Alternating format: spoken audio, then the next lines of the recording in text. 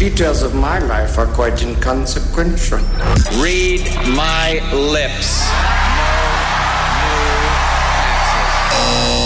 Michael Robb. If you have sex, your penis will fall off and land in another dimension populated entirely by dogs who will eat it.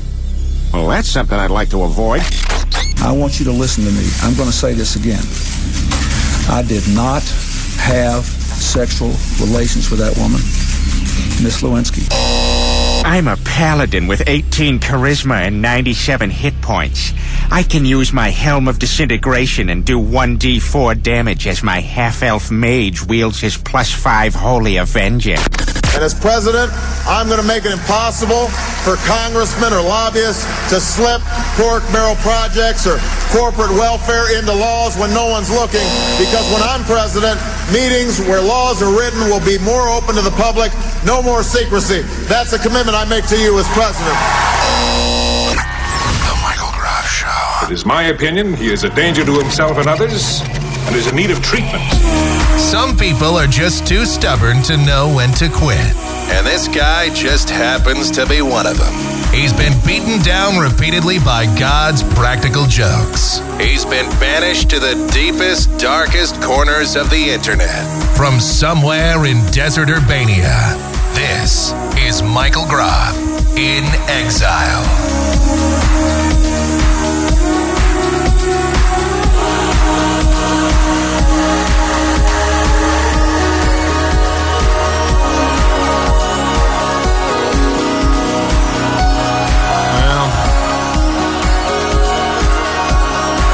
In exile, but still here. In spite of what the media would like you to believe, no, we did not experience a reenactment of 2012 yesterday here in Phoenix, but apparently close enough. Man, that was some storm yesterday. It was pretty outrageous. Wow.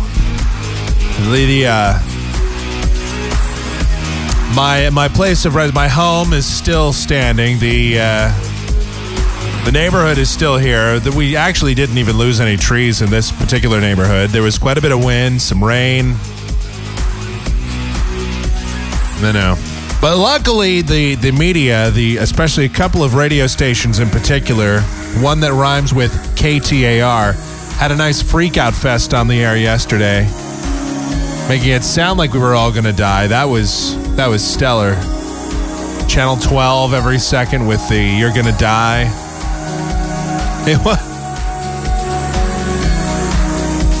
I mean, we had a major storm. I should just let you know, we had a major storm yesterday. By the way, just welcome in. This is Michael Groff in Exile. It is Friday, January 22nd, 2010.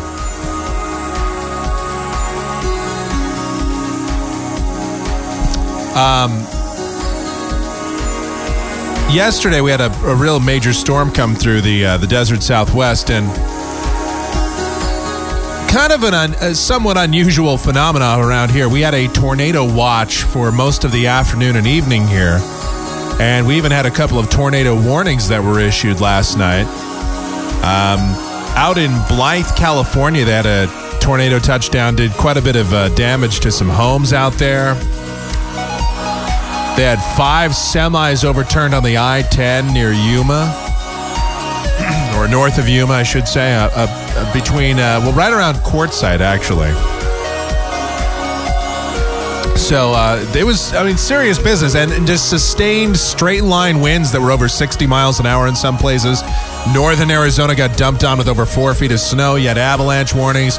You had flash flood watches and warnings that were going on. You had all kinds of weather conditions that were coming together. And like I said, tornadoes, one touchdown in the up by Desert Ridge. Yeah, there was a tornado touchdown up there in Scottsdale. So last night, that tornado warning that was in East Phoenix and Scottsdale, that was legit. I mean, there was a tornado that did wind up touching down, be it rather briefly, but some very some interesting damage. But of course, here in Phoenix, when it rains, and anybody that has lived here for any kind of period of time will tell you this. Whenever it rains in Phoenix, it's wall-to-wall coverage on the news stations. And if you think I'm exaggerating, no. Anything more than a light drizzle will get coverage on the news. Now, wall-to-wall coverage was yesterday when, now admittedly, it was a strong storm system that moved through here, okay? This was not some pansy little isolated shower or thunderstorm producing kind of storm. This was something kind of major. But at the same time, I'll sum it up pretty simply. There was wind, there was rain, some people lost power, some trees were uprooted, some damage was done. That's, and yeah, okay, there was a tornado that touched down, a couple of them. Now, that does merit news coverage, and I certainly, a tornado warning is nothing to sneeze at, okay? It is something to be taken seriously, but at the same time, I mean, man, you listen to some of the coverage yesterday. Literally, KTAR in Phoenix, one of the local stations, one of the local news talk stations in Phoenix, KTAR literally devoted 9 hours of wall-to-wall coverage to ask if it was raining where you were. I mean, that's pretty much what the kind of radio they were doing. They had their normal afternoon hosts that were there for, I think, 7 hours of this wall-to-wall coverage. And what they did was, and they dumped the commercials. They didn't even play commercials, which at least on that end, I gotta give it up to you guys for doing that. But literally, the radio was like this. It was, well, all right, we've got another report coming in. This is our 12 News meteorologist, some dude, I don't know, some douche on the phone. He's our weather expert. This is our 12 News meteorologist. What's going on out there? All right, well, right now we've got, I'm looking at the radar. We got a lot of blue and green. And okay, now we got some of the stronger yellows and the orange and the magentas. And the reds are starting to congregate out in western Arizona, and they'll be heading our way in the next couple of hours, but we can expect some wind gusts around 50 miles an hour and some rain, and it's raining right now. Really?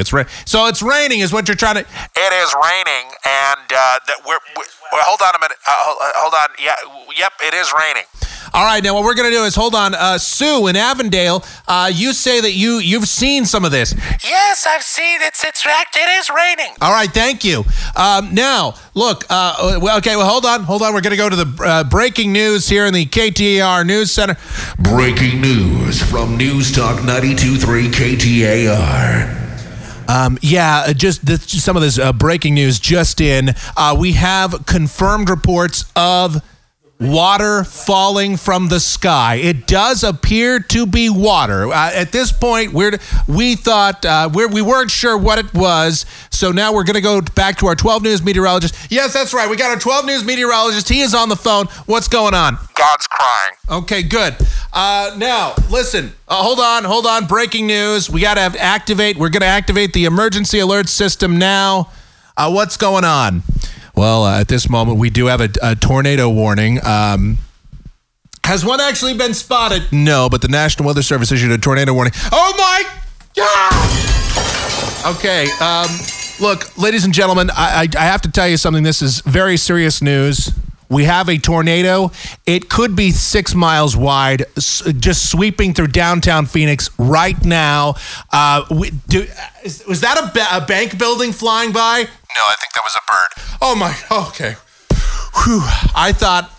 I was pretty sure the Chase Bank building just went flying by.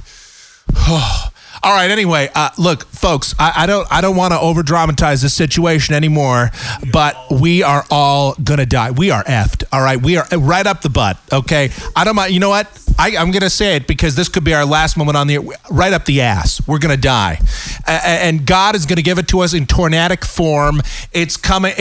How wide is this thing? I think it's 20 miles wide. 20 miles wide. Do we have confirmation from our 12 News meteorologist? I don't believe it's 20. I don't even think there's one other. Shut up! You're ruining it. All right. Anyway, look, this is what's going on, folks. I don't want to panic anybody, but a tornado is serious. If you hear anything that sounds, this is actually what they said on the air. Yeah. Oh, hey, I'm a tornado. I'm gonna sneak up on y'all.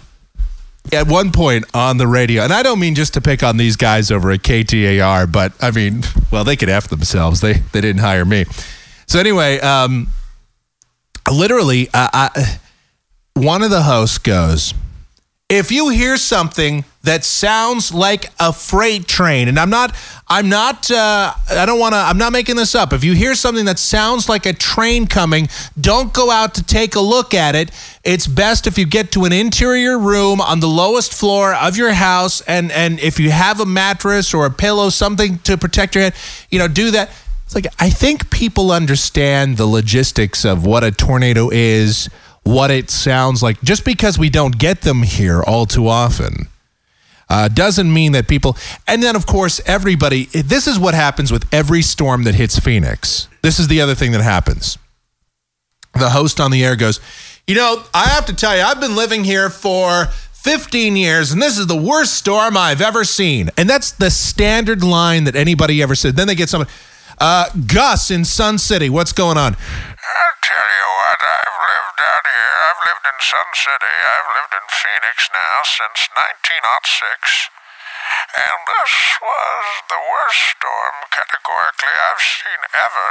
And I was just talking to Jesus the other day. He said to me that this is the worst storm he's seen ever as well. The 40 days and 40 nights, nothing. This is categorically. That's what they all say. It's all, this is the worst storm I've ever seen.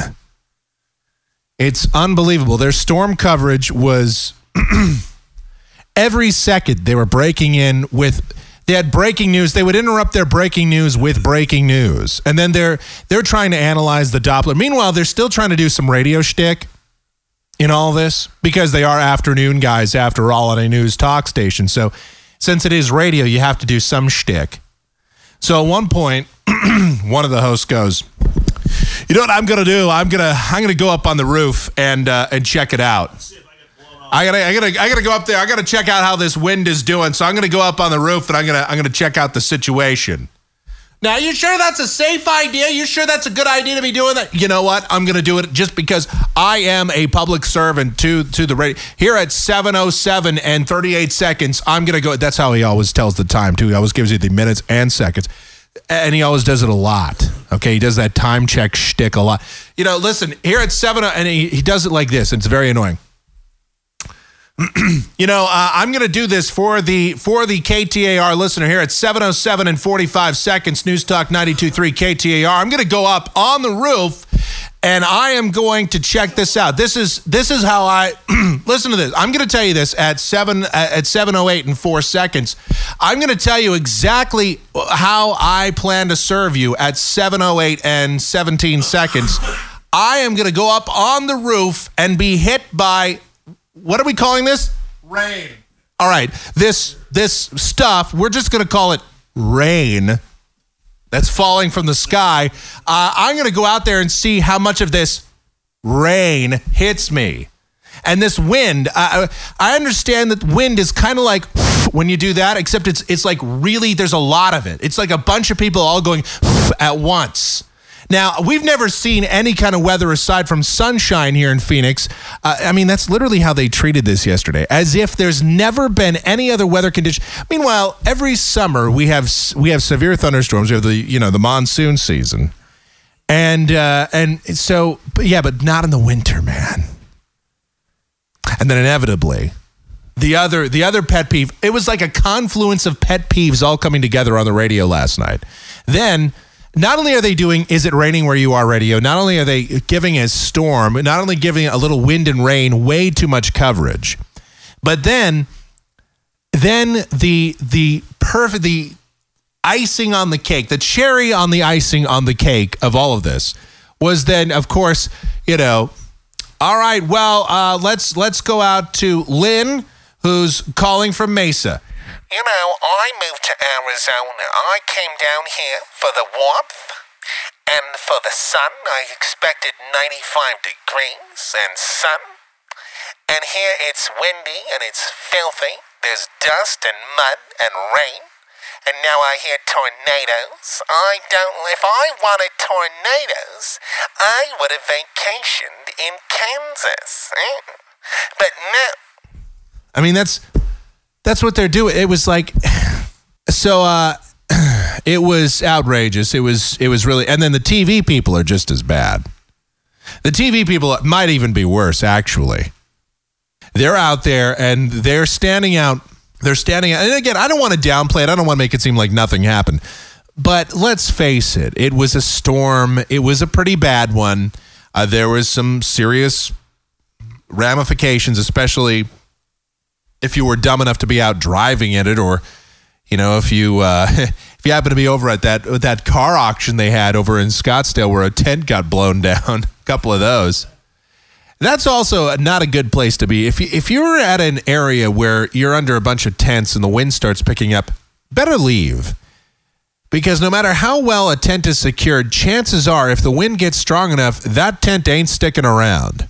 So these TV reporters, they're out there and they have their umbrellas and they go, it's like the anchor dude in the studio, like, I'm Jim Anchorman. And now let's go out to mandatory douchebag field reporter. So they go out to some dude who's out there. Yeah, that's right. I'm out here. I don't know if you can hear, but I am. You can hear some of the rain is hitting the microphones. I'm trying to keep. Whoa, boy, that might have been a 35, 40 mile an hour wind gust. You just saw it. There it was. Anyway, I'm out here at 44th Street in McDowell, and let me tell you something. Normally, these streets are filled with the crossfire of bullets and the pitter-patter of little gang member feet. But today, all you're getting is hail. We've got torrential rains. We've got lightning. We've got I think that was a tornado. I think that was the bank building that we talked about earlier. It just went flying by. That was a bird. Okay, well, whatever. It was a bird. It was a plane. Who knows? Anyway, I'm out here, and you know what? It's actually not that bad. Now that I think about it, it's just raining a little bit. Hey, back to you guys. Well, that wasn't very dramatic. No, they try to. Yeah, they try to make that as dramatic. Very dramatic pictures. Very dramatic. They have the fancy imaging. Storm team coverage from Fox 10. It's way over the top. It's just way too much for me. It's, and then of course, if I'm going to call out one radio station on the air, then I'm going to call out another. So you had two extremes in the coverage. So you had one radio station that was so extreme in their coverage, it was wall to wall. They were panicking people. It was like sitting there. It literally was as if it was Armageddon. It was Judgment Day. At any moment, some of God's soldiers will be coming down and taking those who have been raptured. You will be disappearing shortly. The rest of you will be left here in purgatory. I believe that's how that's supposed to go. Enjoy the ride. Meanwhile, the other major news talk station in Phoenix, KFYI, if you were looking for any kind of coverage whatsoever, you should not have tuned there. Like on the half hour and on the hour, they did their news, and they're like, 5:50 KFYI News, major storm hits Arizona. We're under a tornado watch till 10 p.m. Now back to Michael Savage. This is the Savage Nation. And by the way, it's a show that's on tape delay from so you're hearing a show that's coming out of a can from 5 hours ago, and the dude lives in San Francisco or someplace, and, he's just doing his politics as usual. I got to tell you, this Barack Hussein Obama, this guy, this tool, this Yutz. I don't want to talk about it. I want to talk about a recipe for this. I made these meatballs the other day, and they was something phenomenal. These meatballs, and I want to do. Hold on a second, though. He's doing that kind of shtick. He's doing his whatever show where he gets sick of talking about politics. And then, so in the middle of a political rant, he'll just go, I want to talk about how to make, I want to talk about how to make this killer minestrone. So it's as if a tornado may have very well touched down in did, according to anyway, a tornado touched down in Scottsdale. You would not have known it listening to KFYI. I don't even know if they interrupted Michael Savage for the EAS broadcast. Probably not. It's very important that you let a tape-delayed show go over the... See, why can't we have a station that's kind of down the middle? Like, okay, the world isn't ending... But at the same time, there is important information that should be passed along, and we probably should pass it along to you, now. I mean, sorry that the tornado couldn't be more convenient and happen at 8:30, at the top or bottom of the hour when you just happen to be doing a newscast. And I think those newscasts after 7 p.m. there, I think they're all pre-recorded anyway. I think the person just sits there kind of and records them at 15 past, and it's just like, yeah, I've got it pretty easy. I mean, unless World War III breaks out, I don't really have to do anything. What about if a tornado?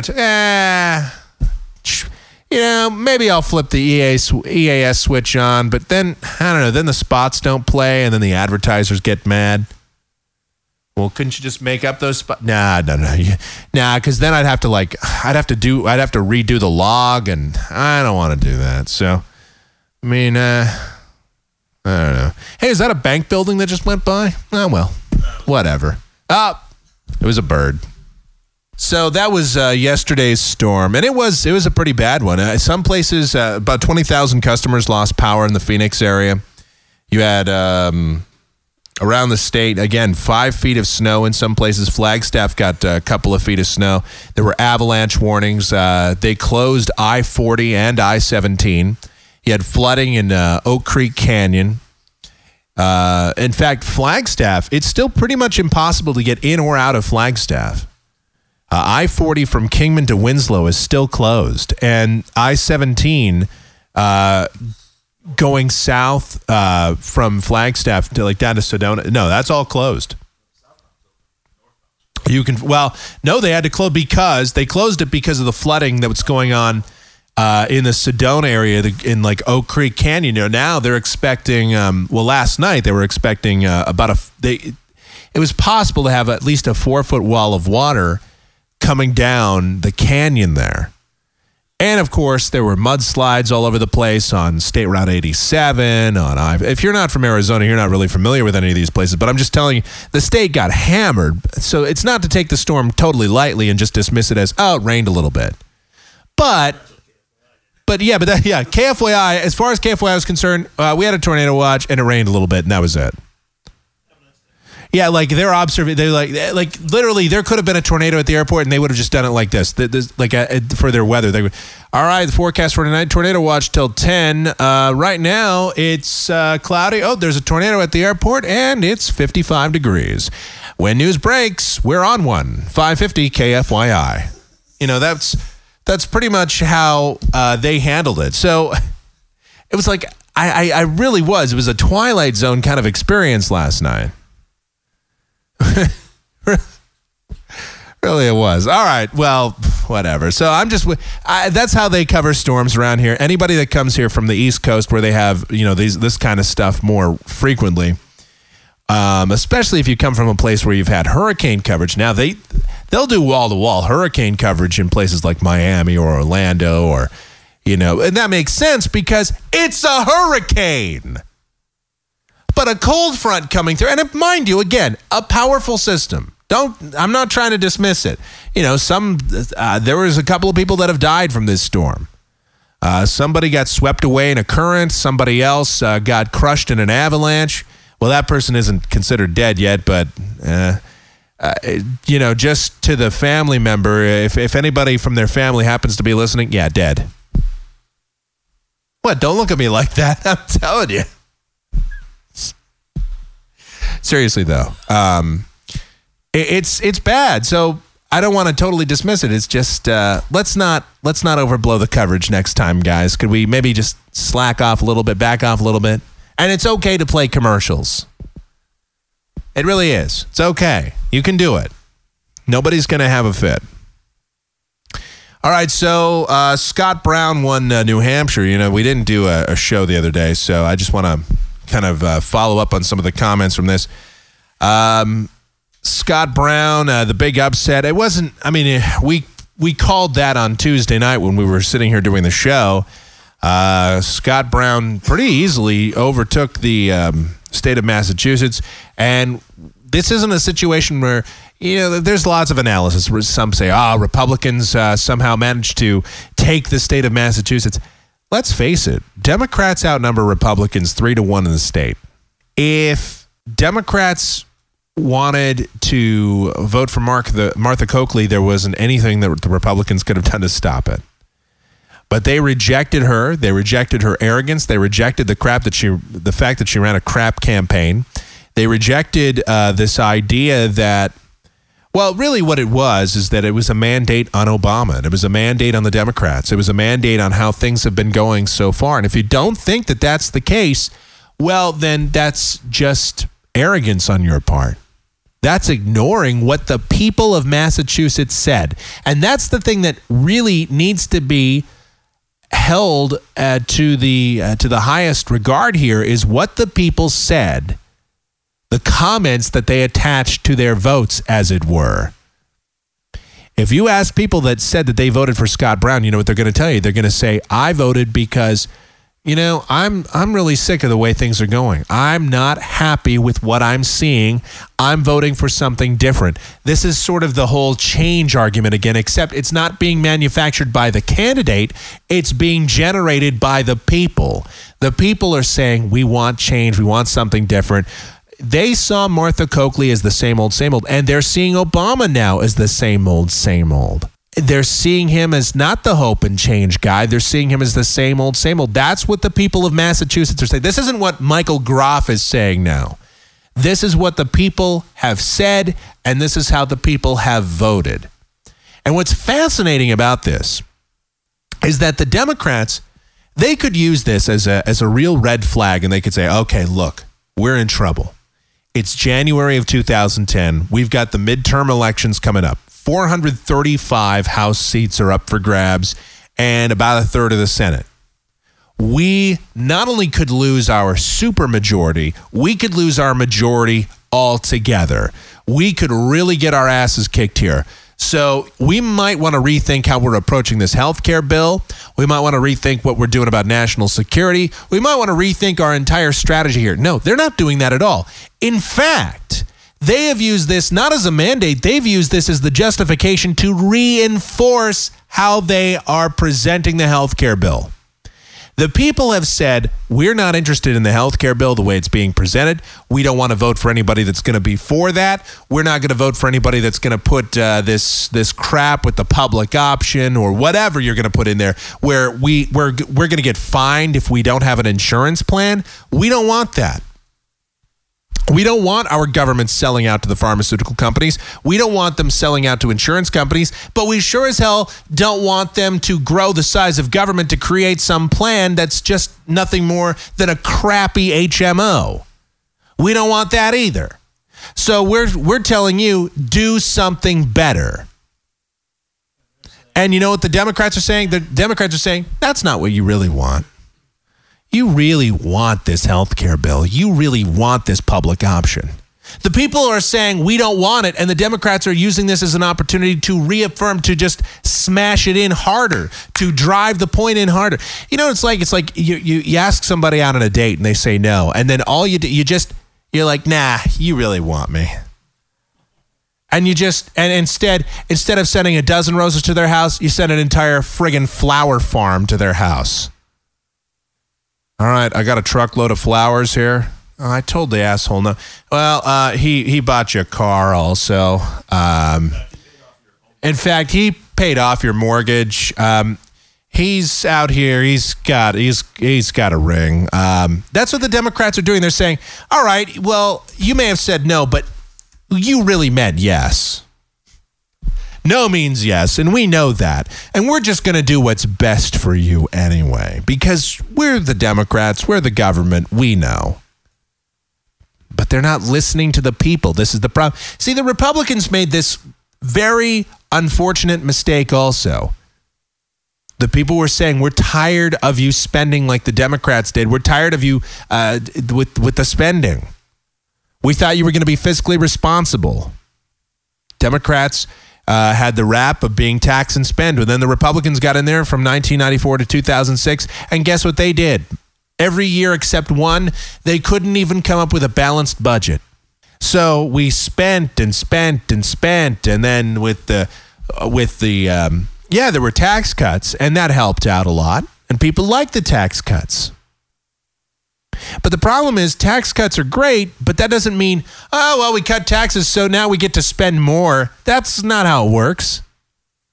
You don't just get to appropriate more money into the budget, and then it's pork barrel spending and it's special interest, and people got sick of the Republicans for this. So they said, all right, you don't want to listen to us? We'll vote in the Democrats.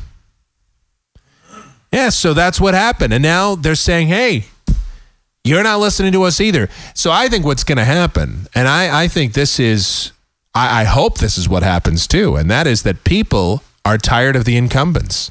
And they're just going to go ahead and they're going to take all these incumbents and they're going to toss them right on out. They're going to say, see ya, incumbents. They're going to be out of here. And I think if you're an incumbent right now, here on January 22nd, 2010, I think you got to start really getting scared. And I think maybe if you want to keep your job, the best idea for you would be to distance yourself from this entire mess. And you'd better go out, start talking to the people, start shaking some hands, start kissing some babies, start doing whatever it is you need to do to make sure that the people understand that, yeah, you're going to really do something positive here in the next couple of years so that you don't get tossed out of office. Because right now, incumbents, the Q rating, not so good. You look at the congressional approval rating overall, and it's in the toilet. If you look by party, it's pretty bad too. But I'm just looking at the overall number. It's sad. It's very sad. That's what's happened to our Congress. All right, well, that's okay. Now we've got a lot of other stuff I want to get into on the show here. We got to take a quick break, but I figure I would mention. Let's see. Got to do the Michael Groff Show Stupid News File. There's a couple of great pieces of news in here, including we have just what we needed, an all-white basketball league. Yes, this isn't something that's being started by the Aryan Nation or the Ku Klux Klan, but you get to guess what state it's in. Oh, that's always the fun thing. Guess what state the All-White Basketball Association's in. This is it's not called the All-White Basketball Association, but it is. It says for whites only, and by whites only they mean they're serious about this. You have to have been born. Both of your parents must be natural-born citizens of the United States. Caucasian. You must be Caucasian. I wonder if they'll take adopted kids. I guess they will, as long as they got to be white. So guess what state that's in? A very tolerant place. I have to tell you, it's really, it's about the first state I thought of when I heard the story. If you can believe it. All right, so that's coming up.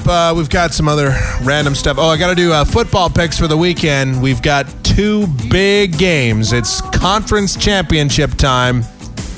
Vikings, Saints, Jets, Colts. Big stuff coming up there. And a whole lot more. Got to do the pop chart. Going to take a look at the top 10 songs in the world of pop for the week. Are any of them worth listening to? We'll explore that and more. It's Michael Groff in Exile, coming right back.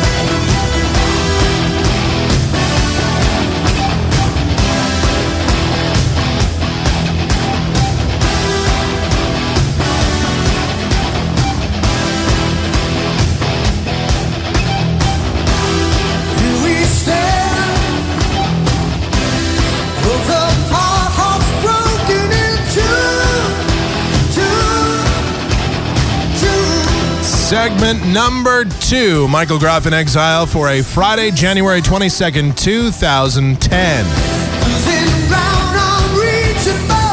You want to contact the program, that's cool. Mike@kmgx.com, the email address. It's Mike@kmgx.com. For more instantaneous results, you can always send me a message on AOL Instant Messenger, the screen name, Michael Groff Show. Of course, there's always our IRC channel, EFNet IRC, the channel Net Radio. And of course, all the contact information and a whole hell of a lot more found at the one, the only, michaelgroff.com. All right.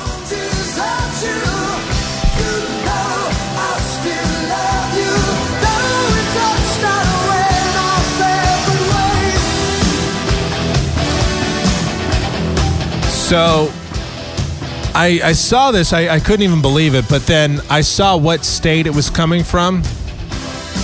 And then it all kind of added up pretty quickly. So there's a new basketball, as they're calling it, a professional basketball league they want to start up. I don't know how much play this is going to get, really, but they're hoping to get some pub going, some interest generated. It's a new basketball league that was announced this week. It's being started by former pro wrestler Don Moose Lewis. I have no idea who that is. The Augusta Chronicle reported on Tuesday that the All-American Basketball Alliance plans to kick off its inaugural season in June and hopes that Augusta will have one of the 12 cities that will be a part of the league. So here's what they want. According to a press release that was sent out to the Augusta media, quote, only players that are natural-born United States citizens with both parents of Caucasian race are eligible to play in the league. That's right. Lewis, who calls himself the commissioner of the AABA, will exclude blacks and all foreigners from his new league. The newspaper said that the league will be based out of Atlanta. Now, according to the Chronicle, Lewis said that he wants to emphasize fundamental basketball instead of street ball played by people of color.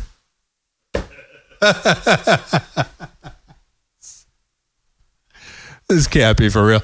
Quote, there's nothing...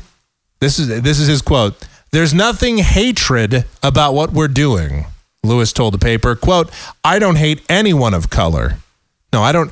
No, the key is I don't hate anyone of color. I just hate everyone of color. There's a difference.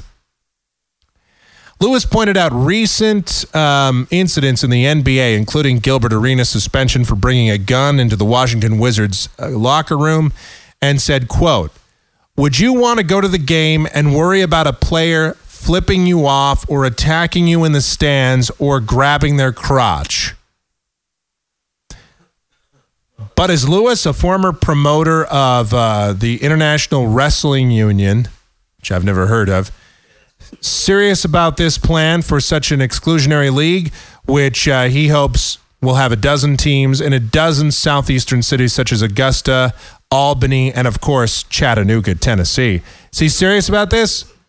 The AABA apparently has no website,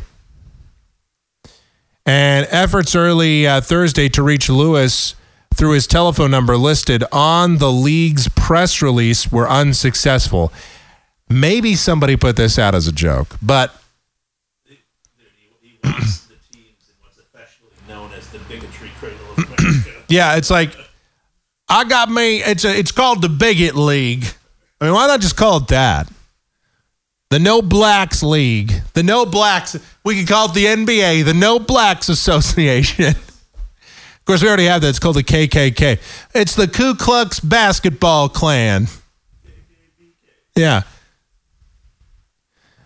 Quote, I am a sports enthusiast myself, but I just don't think the idea is going to fly in Augusta, Georgia, according to Augusta Mayor Deep Copenhaver. Well, Mayor Deek says it's not going to happen, so you probably should take that one to the bank. And here's another accomplishment that somebody should be proud of. A British woman was celebrating Friday after entering the world record books for the biggest collection of Pokemon memorabilia. Wow. Lisa Courtney, 21, from Hertfordshire near London, has amassed 12,113 different Pokemon items in over 13 years. The collection includes hundreds of cuddly Pokemon dolls, as well as all of the other memorabilia associated with the brand. Her devotion to the Japanese character has left her a virgin and probably 573 pounds. Now, actually, her devotion to the Japanese characters earned her a place in the Guinness Book of World Records 2010 Gamers Edition. Pokemon, short for Pocket Monsters, are characters in a video game launched in Japanese by the Nintendo company in 1996. The game, which involves players collecting and training Pokemon for battles with other players, has spawned blah, blah, blah, blah, blah. In a statement released by Guinness, Courtney said, quote, to be in the new Guinness edition, to be in the new Gamers Edition, and to hold a world record for something that you feel so passionate about is just an indescribable feeling. Yeah, what a... You know, I think that's exactly... You could actually use that exact statement right there, except you could substitute... Like, I'm sure the last guy that got the Nobel Prize for chemistry, for example, I bet he said, quote, to receive the Nobel Prize for chemistry and to hold a world accomplishment for something you feel so passionate about is just an indescribable feeling. Pretty much, you just have to substitute like a couple of words, and that's what a Nobel Prize winner would say. Except the difference here is you're collecting Pokemon. I wish there was a picture of this woman. Well, she's British, so we know that she already has screwed up teeth, so she's got organ grinders in there. We know that. But man, what's the... Okay, we're going to set the over-under on pounds at 425. Any takers? Want to go with the over? Anybody? Anybody think that she's thinner than that? There's no way. She is only 21 years old. I've been collecting Pokemon since I was 9 years old. And I have to tell you right now that it is a great accomplishment getting in the Guinness Book of World Records. I know I'm retarded, but it's okay. My mummy thinks it's great. I've got over 12,113 different Pokemon items. I've got a Pokemon dildo, which is the only thing I'm ever going to have sex with, probably. I've got Pokemon underoos.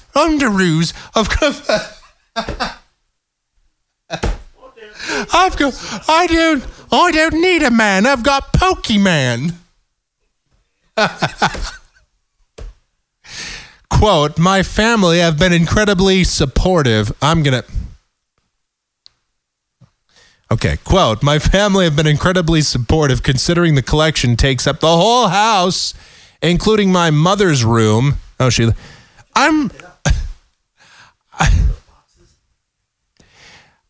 never named the room where my main collection resides, but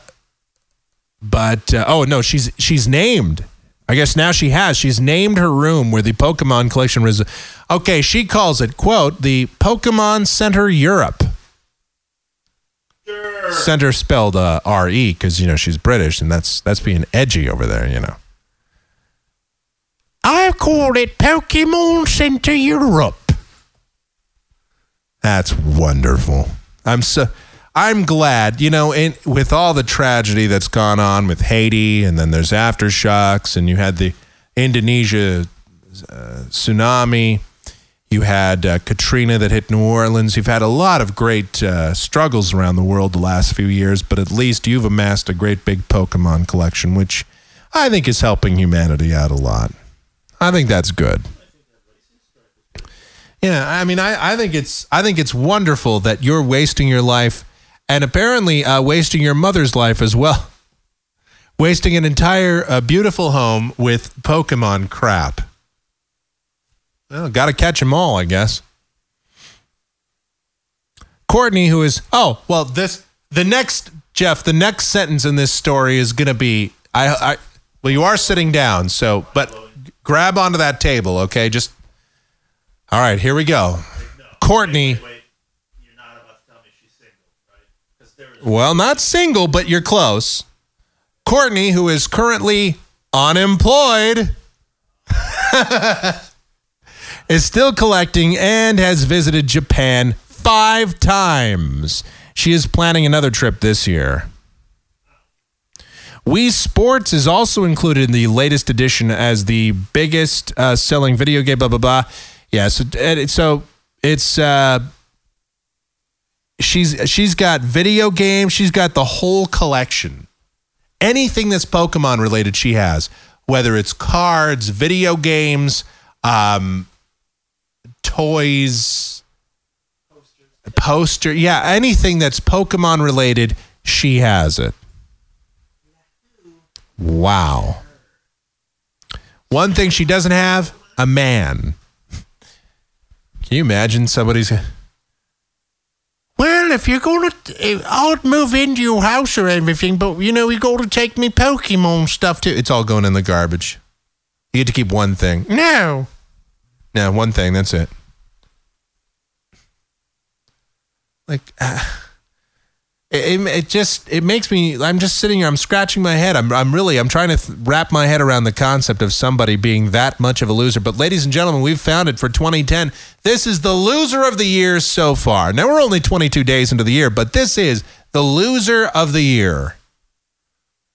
That's a new feature we really should get started. Loser of the year. She wins.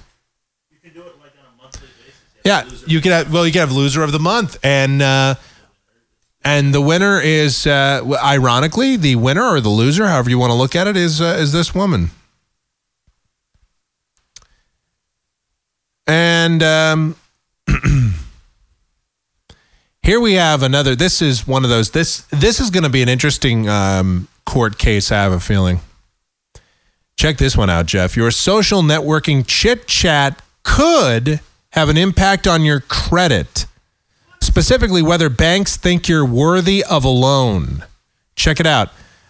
Creditors are checking out what you post on your Facebook and Twitter accounts. They're checking out who your friends are and who the people are in your networks. The presumption is that if your friends are responsible credit card holders and pay their bills on time, you could be a good credit customer, according to creditcards.com. A company called San Francisco-based company. Okay, I'm gonna reword the sentence so it makes more sense. Somebody called the San Francisco-based company Rapleaf Monitors.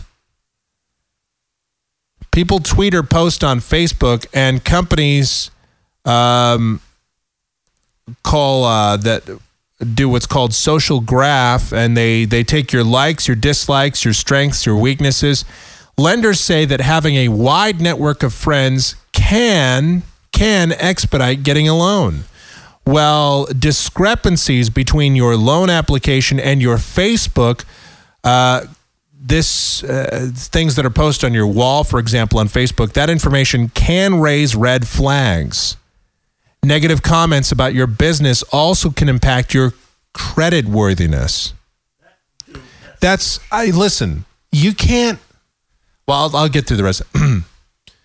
Joel Jewett, Vice President of Business Development for Rapleaf, says that creditors aren't accessing the credit reports of your online friends, and they aren't using the data to find reasons to reject customers. But lenders say that they are using the information for marketing purposes to find out what you may like based on what your friends like. The idea of data mining beyond your credit scores raised privacy concerns. Some consumer advocates say that people may not realize how important their privacy settings are. You may want to check your profiles, blah, blah, blah, blah, blah. And of course, you want to remember that what you post is public. Well, okay. I'm gonna run through this very quickly. Now, technically speaking, a bank doesn't have to loan you anything, okay? A bank, it doesn't matter if you have a credit score of 900. A bank doesn't have to loan you any money. They're not obligated to do so. A bank is just like any other business. They have a fiduciary responsibility to the shareholders, and therefore they do not have to loan you a dime. That said, their decision on whether or not to loan you a dime should have nothing to do with your Facebook account. And if they say that it does, well, I honestly, now, I understand I'm not an attorney. I don't even necessarily consider myself an expert in law. I would just say that if they actually told you that, that's probably grounds for a suit. I don't know what your damages really would be, and I don't even know what kind of a suit you'd get out of it. I don't know what you could possibly really say, except for, hey, that's BS. WTF, mate. You know, aside from that, I don't really know what you would say, but it's wrong. But on the other hand, I will say this just goes to show you that be careful what you put online. Be careful what you post. Be careful what you write, because anybody can see it. It's permanent. It's always going to be there. So it is something to consider. Man, how would you like that, though? Yeah, some loan officer calls you back and they go, yeah, you know that account that we were going to give you, we were going to give you that $20,000 small business loan, but you know, you put a sad face on your wall today. You said that you were feeling depressed. I don't know. That doesn't. So you sound like kind of risky, and you sound like your personality may be a little out of control. Kind of tell you, based on that, based on the fact that you like the movie Get Shorty, and based on the fact that your favorite song is Fireflies by Owl City, we're not really interested in loaning to you at this time. We just don't feel, we feel you're too much of a loan risk. Sorry. Can you imagine that happens? And you know, somebody is going to sue about that. Somebody is going to bring that to a court near you at some point. And in a way, I almost can't blame them. Not even for the privacy issue, but just because it just seems so asinine. That's going to be a case, and I'm predicting that right now. This is going to be a case. If somebody gets rejected for a loan, or if somebody is viewed a bad credit risk because you look up somebody's Facebook picture and you don't like their picture, or you don't like what they've written on their wall, or whatever the case, that's going to be one of those things that gets challenged. It goes to a higher court. It goes to an appeals court. It goes to a state Supreme Court. It may even wind up in the United States Supreme Court. I wouldn't be surprised. And once again, not only would I not be surprised, but I'd almost have to say, maybe there's actually some merit to it. Again, bank's not obligated to lend you money. Bank doesn't have to shell out money to you, but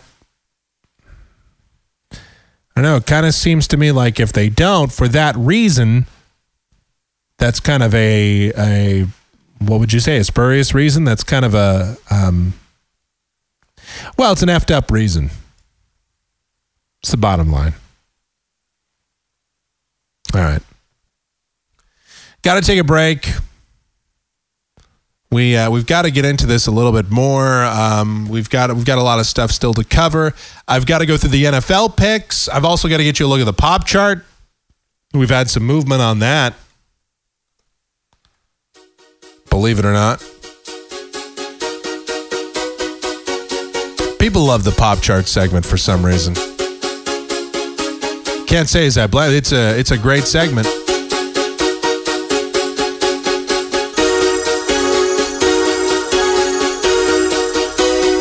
Maybe in some listener comments we got to get to. It's Michael Groff in exile for a Friday, and we'll be back.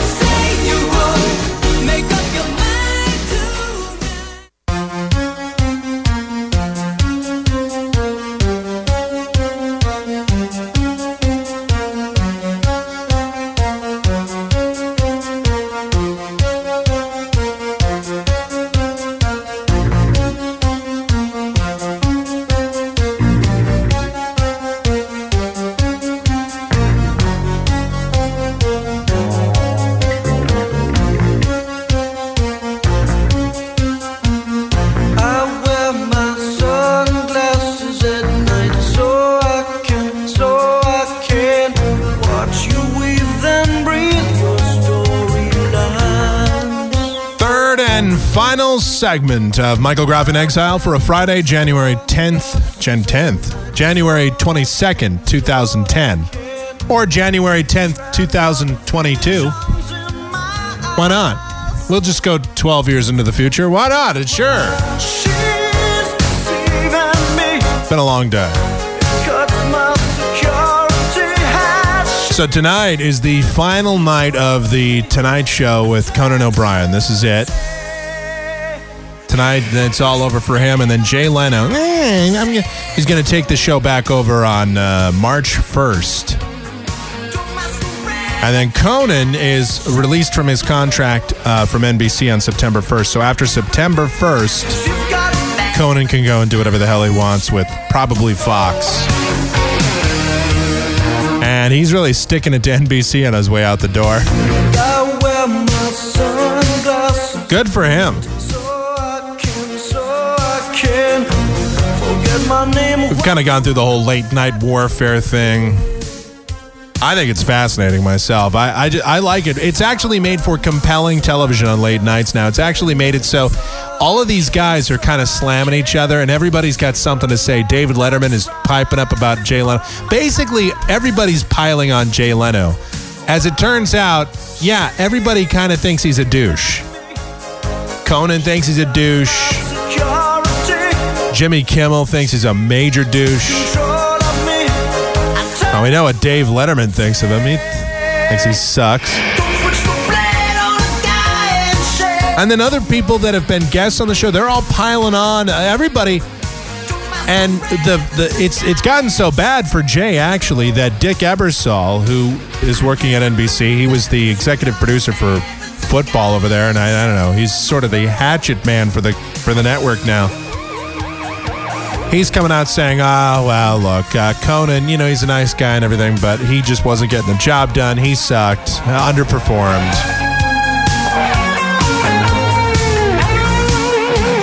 Yeah, that's... So, on the way out the door, they're trying to make Conan look like a failure and that this is all his fault. Everything that happened here is his fault, which it really isn't. They guaranteed him this job in the Tonight Show. And look, I'm not going to feel bad for a guy that's walking out... His buyout on his contract, he's getting $33 million. He's getting $33 million to leave. And then his staff, they're taking his staff and dividing up $12 million among the staff. People are getting some nice severance packages on their way out the door.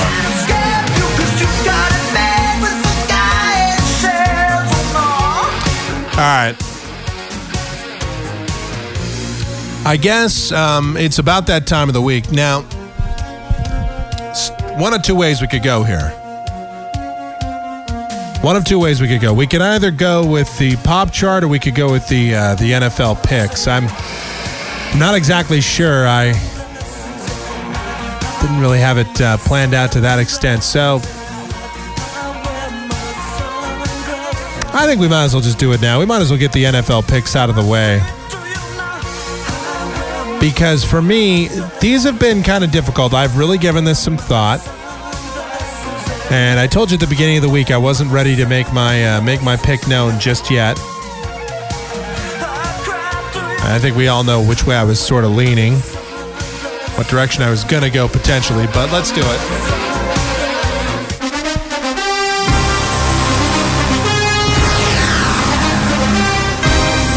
Conference championship time in the National Football League, where if you run up the score, it's apparently not classy. Well, I say screw being classy, especially against the Dallas Cowboys. All right. First on the agenda, we have got the New York Jets. This would be the 3 p.m. Eastern Time game on Sunday. New York Jets heading in Indy to take on the Colts. Jets are plus 7.5 in this game. They are getting the big-time underdog status here. 7 and a hook. If you want to take them on the money line, just straight up to win, plus 280. In other words, you lay down 100 smacks, you get 280 if they win straight up. Or you can take the 7.5 points at even money. This game, to me, it comes down to this. And I've been thinking about this game all week. And I've really teetered back and forth on this. Part of me just said, look, Peyton Manning is just, he's so good. And he has, we all know the story of this game. This is sort of the rematch game from week 15 where the Colts sort of, for lack of a better term, they laid down and they let the Jets win. They didn't really care about history. They didn't really care about going 16-0. It was quite obvious. That pissed off some of their fans. It pissed off some of the people. They say the football gods are mad at them.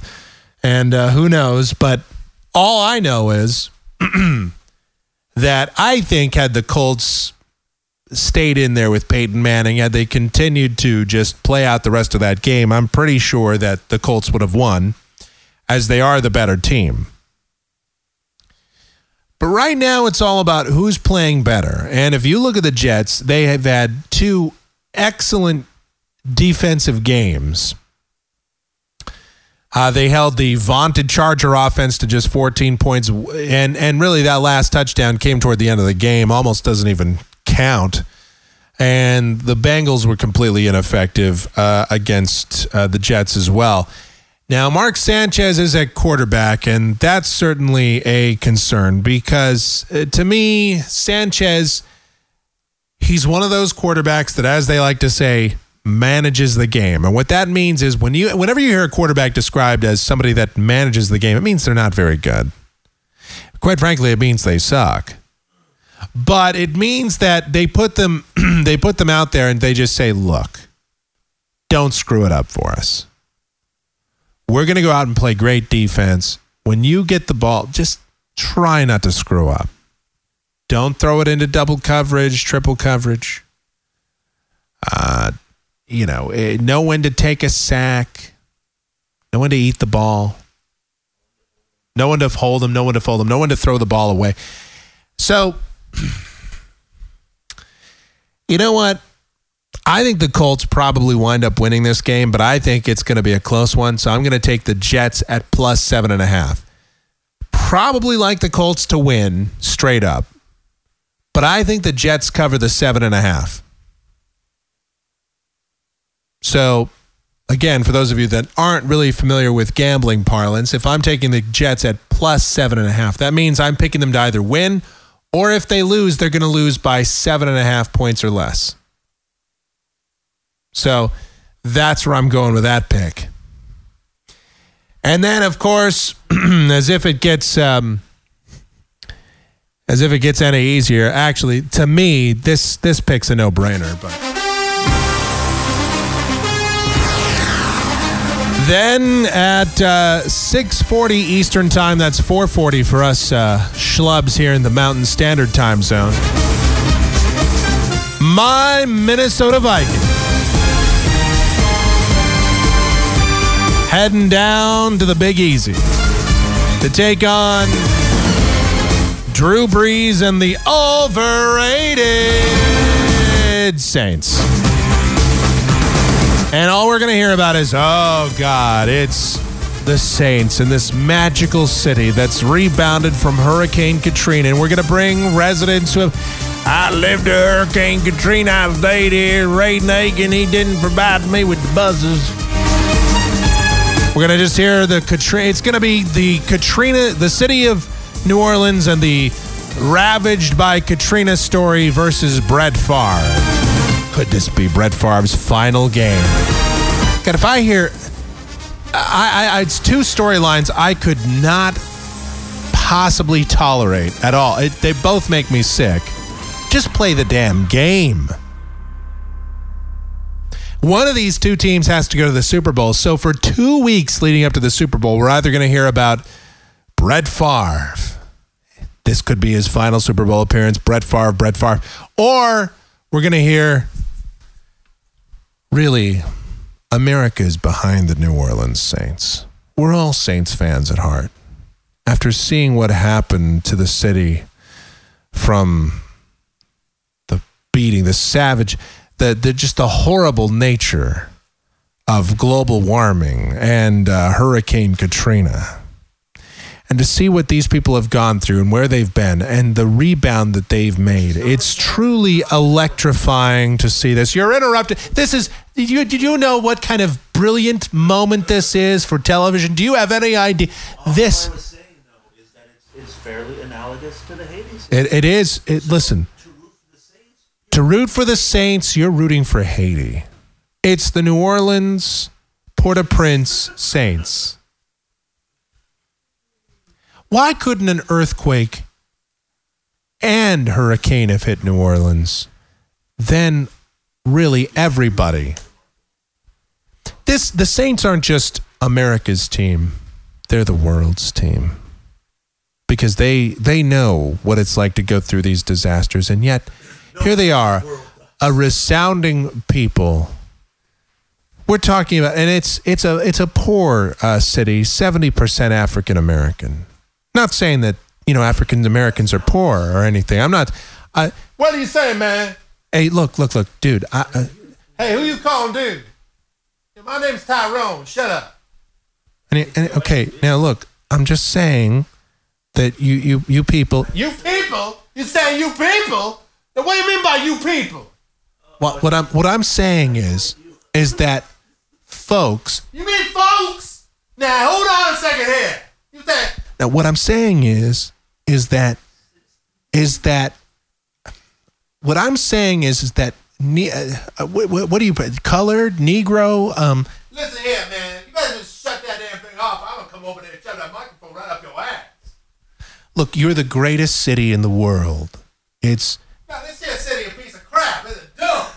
Don't you be lying to the people. You lying. Don't be lying, crack-ass cracker. You think we stupid? We know.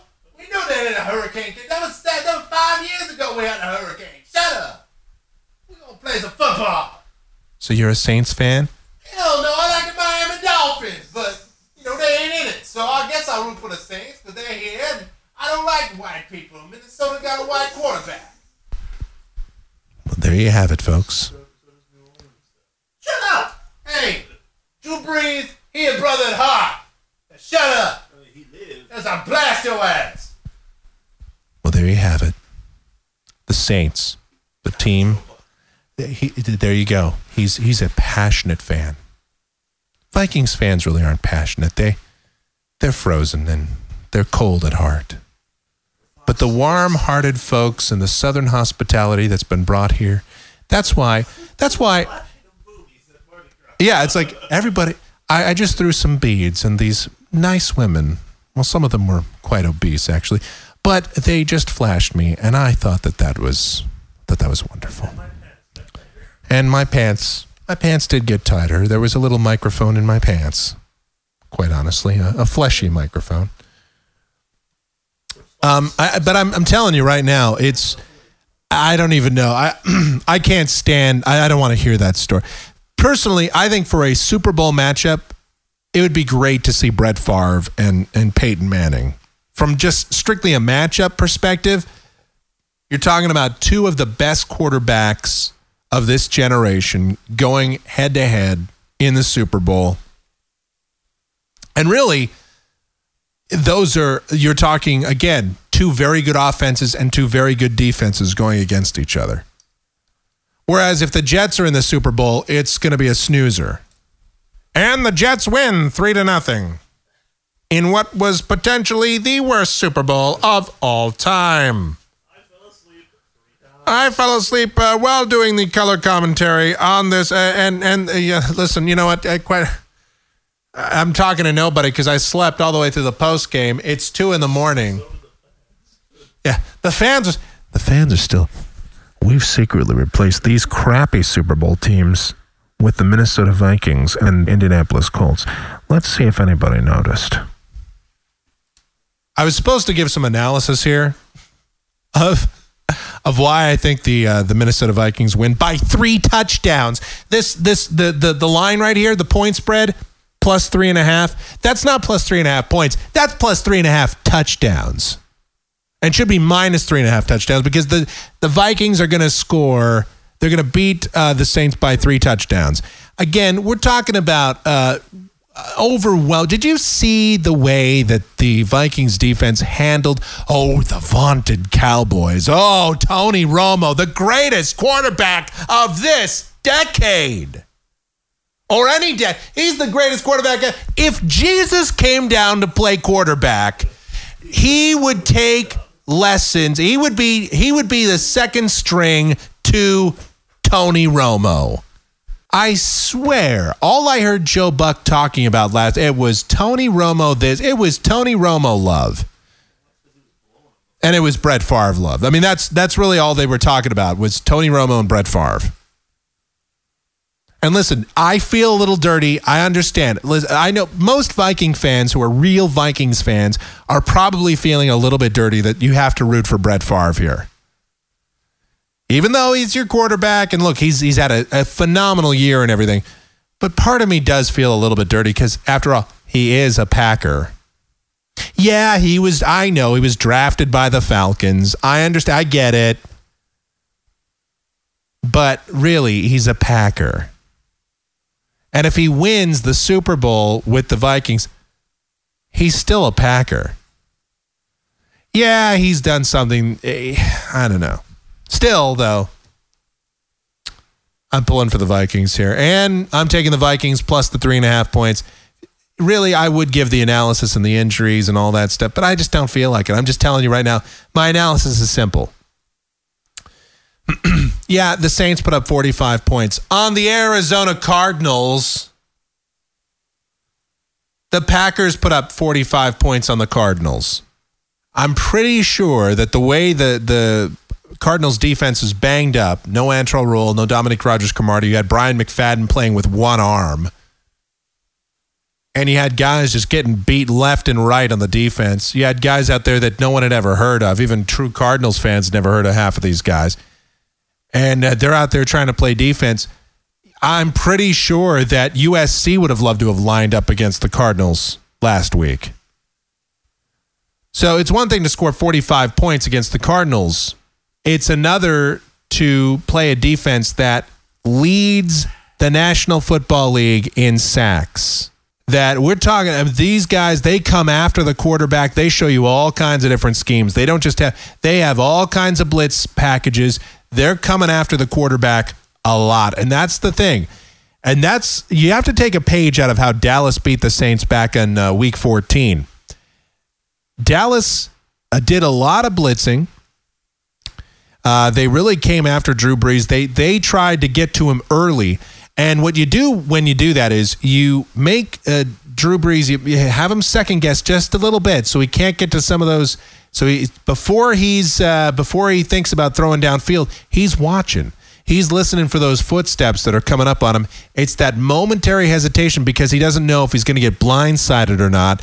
And that can be just enough to either have ineffective passing game or for a guy to think a little bit too long and wind up eating the football.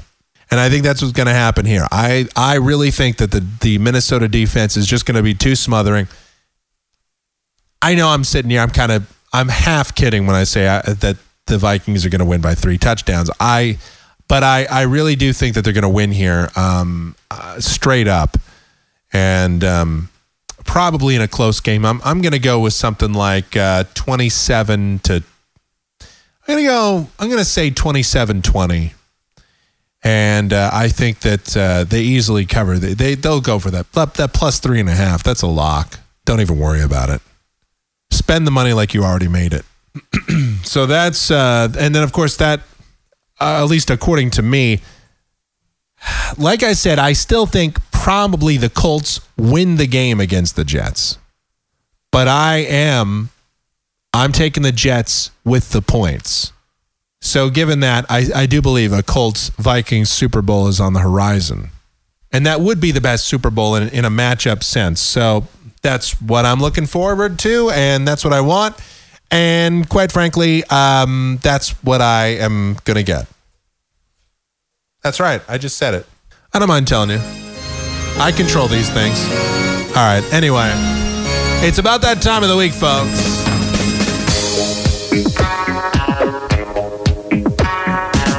Pop, pop, pop music. Pop, pop, pop music.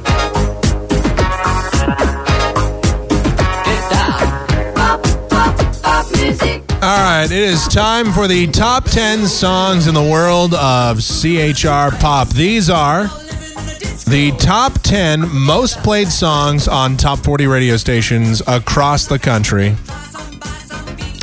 Official radio airplay data provided by MediaBase 24/7. I want to dedicate it. Everybody made it. Infiltrate it. Activate it. London, Paris, Munich, everybody talk about pop music. Talk about pop. Why do we do this every week? Well, because it's just fascinating to see what the kids are listening to. What the hell is so popular? All right, let's see. I got to pull up my pop chart.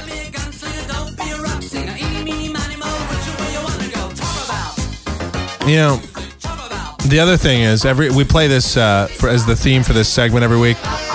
When you sit here and listen to this song, man, this song really sucks. I mean, it's horrible. Talk about. But you know, this is still better than anything that's on the chart this week. Am I wrong? All right. Well, yeah, Jeff's favorite song, is it still on the chart? That's the question that everybody wants to know. And yeah, by the way, in case you're wondering, yeah, Jeff is in studio. Not on mic, but in studio, feverishly playing WoW. All right. All right, here we go. At number 10 this week, we have a new entry onto the chart. At number 10, it's Rihanna featuring Jeezy. No, not Jay-Z. Jeezy, Jeezy. Apparently, his brother. Yeah, man. I own part of the Nets too. By the way, speaking of, just before we go any further, since Jay-Z does own part of the Nets, man, are the Nets terrible or what? They just came in here the other night. They're playing the Suns, and the Nets are now 3-38. This is something we have to have stat tracker on this. So they're halfway through the season. 41 games into the season, they've won 3 games. They're 3-38. The New Jersey Nets. The 1972-73 Philadelphia 76ers went 9-73. That was the worst team in NBA history record-wise. This New Jersey Nets team has they are on pace to only have 6 wins. That doesn't even seem possible. How do you play an 82-game schedule and only amass 6 victories?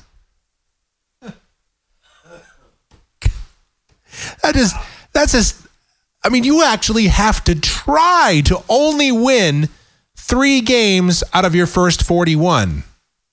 And imagine the effort.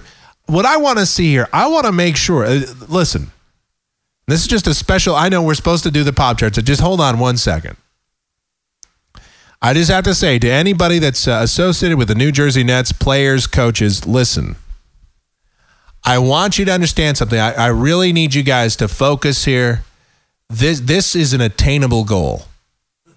What I want you to do, just remember, as soon as you start to think that you've got some heart, you've got a little bit of skill, if you're starting to think, you're starting to get your confidence, a little bit of swagger, maybe you're in a game and you're starting to get the lead, remember,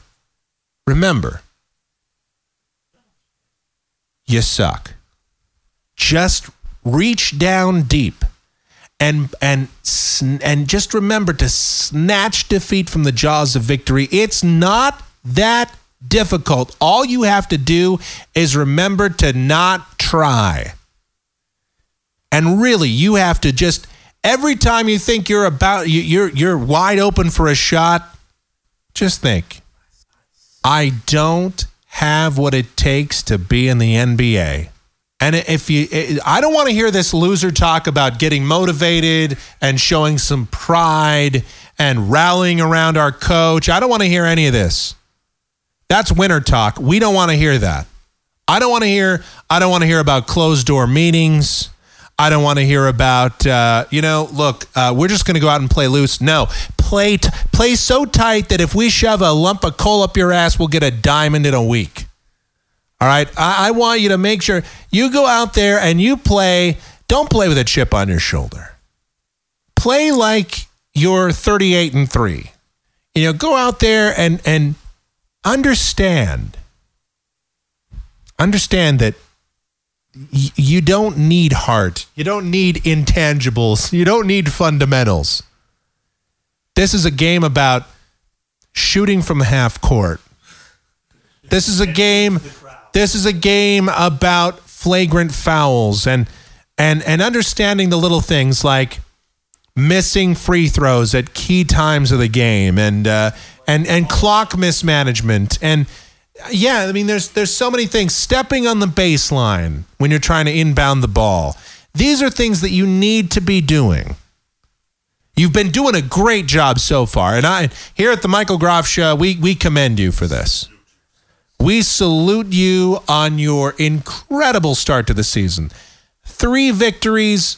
Look, nobody's imperfect, but you have really risen, lowered yourselves to a standard rarely seen.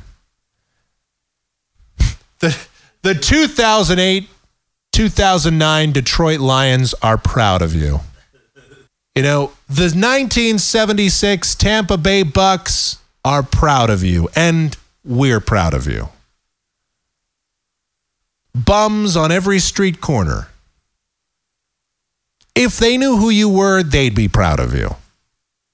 If they weren't too busy being concerned with, eating or getting booze. So just remember, you've got it in you. Just suck a little bit longer, a little bit more. Just like a $40 hooker. Just take it, understand your role in life, accept it, get beaten around. They really are like hookers. And if you see a team like that you think is a winnable game on the schedule, remember, don't show any heart. Lay down. I don't want to hear this effort talk. Si se puede.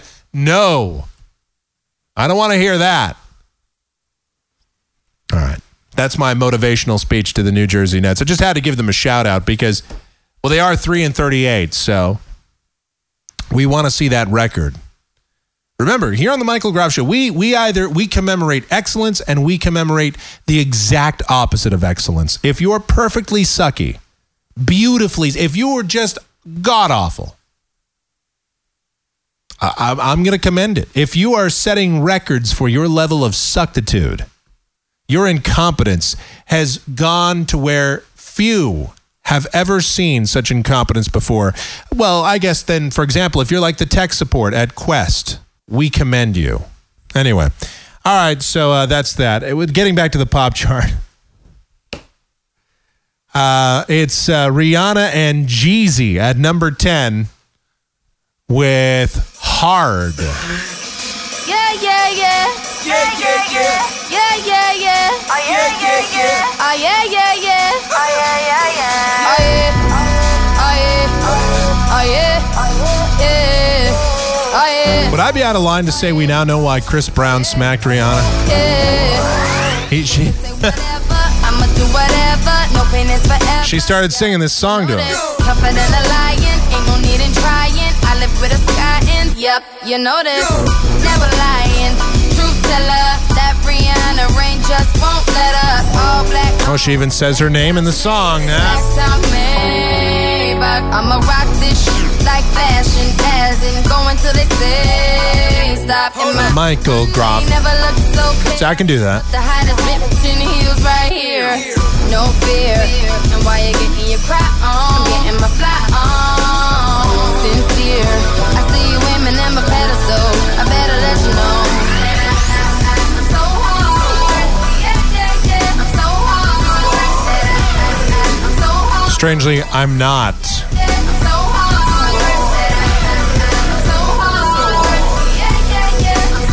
But this is really bad. All right, so that's Rihanna, and Rihanna featuring Jeezy, which is, Jeff says, Jay-Z's brother, at number 10 this week on the pop chart with Hard. All right, and then at number 9, it's Boys Like Girls featuring Taylor Swift. 2 is better than 1. So maybe it's true that I can't live without you. And maybe 2 is better than 1. But there's so much time to figure out the rest of my life, and you've already got me coming undone. And I'm thinking 2 is better than 1. Yeah! I remember every look upon your face. Okay. You roll your eyes away. Horrible. All right, number 8. Oh, Jeff. Jeff, here it is. This is your song. This is Jeff's tune right here. We were at an IHOP today, and this song was on. Luckily, his ears were so full of crap because he's been sick. He's got the SARS or H1N1. He's got something. I don't know, herpes. He's got something. Anyway, his head's full of crap, so he couldn't hear it. But this song now follows him everywhere we go. It's Fireflies, Owl City, number 8. Oh, this is... Man, what a great song this is. You would not believe your eyes if 10 million fireflies lit up the world as I fell asleep. 'Cause they fill the open air and leave teardrops everywhere. You'd think me rude, but I would just stand and stare. I'd like to make myself believe that planet Earth turns slowly. It's hard to say that I'd rather stay awake when I'm asleep, 'cause everything is never. And now, Jeff's favorite line in this entire song here. 'Cause I get 1,000 hugs from 10,000 lightning bugs as they tried to teach me how to dance. Jeff will just randomly sing that. Like, well, we were hanging out at IHOP, or we were just hanging out someplace, and Jeff just randomly blurts that out. The disco ball is just hanging by a thread. Thread. I'd like to make myself believe that planet Earth turns slowly. It's hard to say that I'd rather stay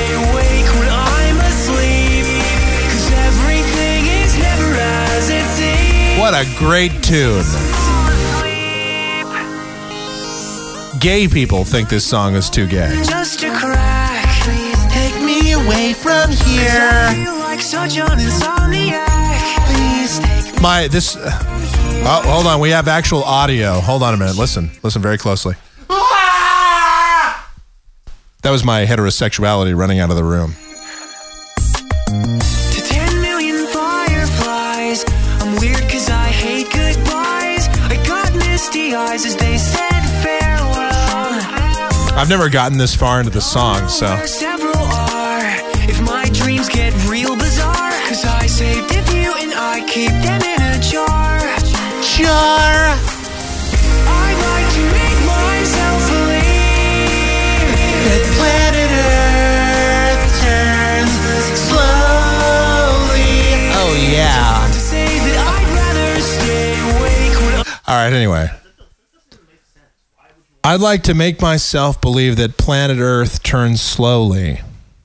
That way, I guess that's what that means. So yes, we could fly off of if the planet turned a little slower. That'd just be a nice little break away from the laws of physics, and we could all be okay. All right. Meanwhile, another pretty bad song at number 7 is Jason Derulo. Another one of those dudes that says his name in the song. We've kind of gone through this, and we've played this seemingly every week. This is another one of those wimpy R&B tunes. This is What You Say. What you say? I hit the post right there too. I'm awesome. Cause you did what you say. Jason Derulo.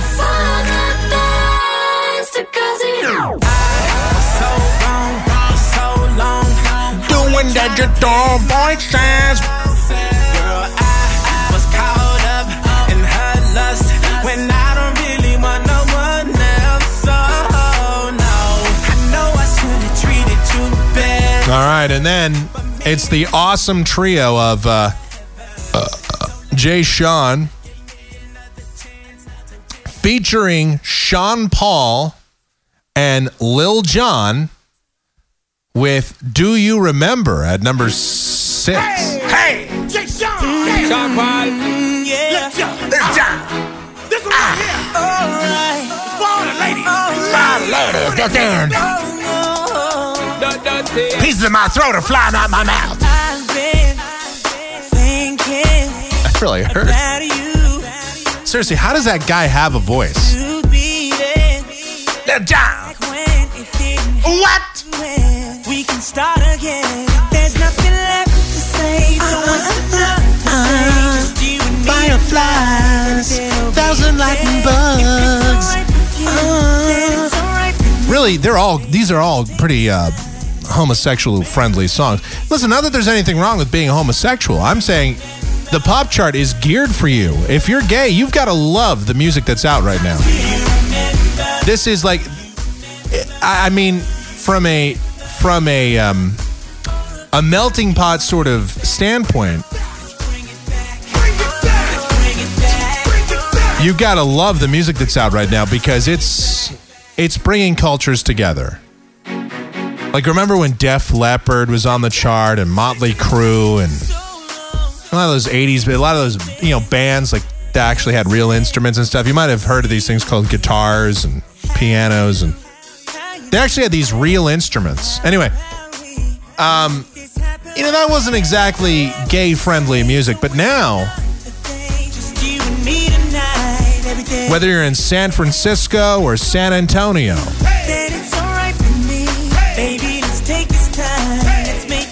Manhattan or Minneapolis,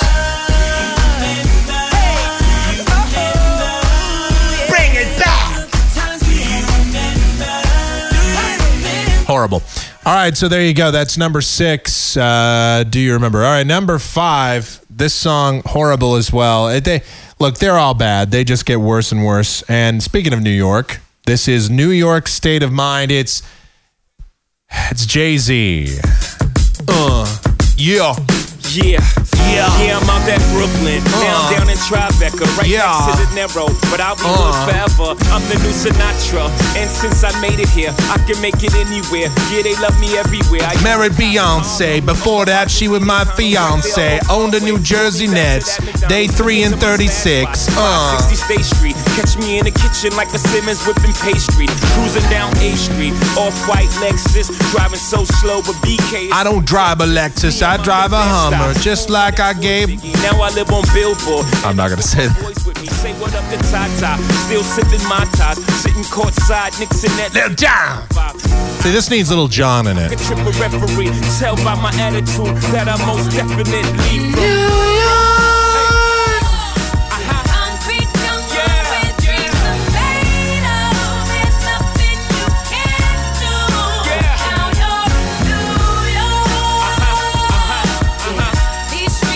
Now, I think I got corrected on how to say the following artist's name. At number 4, it's David. Now, I think how you actually say this is Gaeta or Gaeta?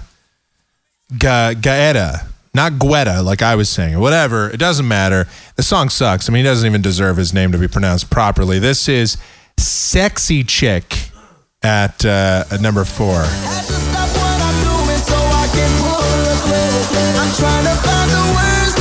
Oh, this is the song I sound like. Just Dance, gonna be okay. Da da doo doo. You's a sexy chick. You's a sexy chick. Damn, you's a sexy chick. Sexy chick. Damn, wish I went through 7th grade. Damn, wish I graduated 7th grade. Damn, girl. Damn, Major. Scary. That little rat looking thing just got 8. Yes, I can see you. Cause every girl here wanna be you. Oh, she's a diva. Iyaz, IYAZ, has number 3 set up with a song that, well, we could all say is a little bit light in the loafers as well. This is Replay. I can't keep out, got me singing like na na na na every day. It's like my iPod stuck on replay. Shawty like a melody in my head that I can't keep out, got me singing like na na na na every day. Hold on a minute. Come back. Hold on, I gotta find my penis is running away. The first time we met, you was at the mall with your friends. I was scared to approach you, but then you came closer, hoping you would give me a chance. I held a gun to your head, said I demanded your money. Then I was just kidding. I said, come back here, honey. Like something of a poster. Is a dime, they say. Is a gun to my holster. She's running. It's a gun to my holster. See, I'll show you that I'm tough because I'm making gun references in my song, but I'm really not tough about nothings. Okay, but luckily for us, number 2. Now, this was the number 1 song for a couple of weeks on the chart, but how quickly things change. Number 2 now is Lady Guy. She's back, penis and all. Here she is, number 2. My favorite song on the chart. It's Bad Romance. Of course, I just hit the wrong button. So that's. I had it all queued up. Here we go. Thank you.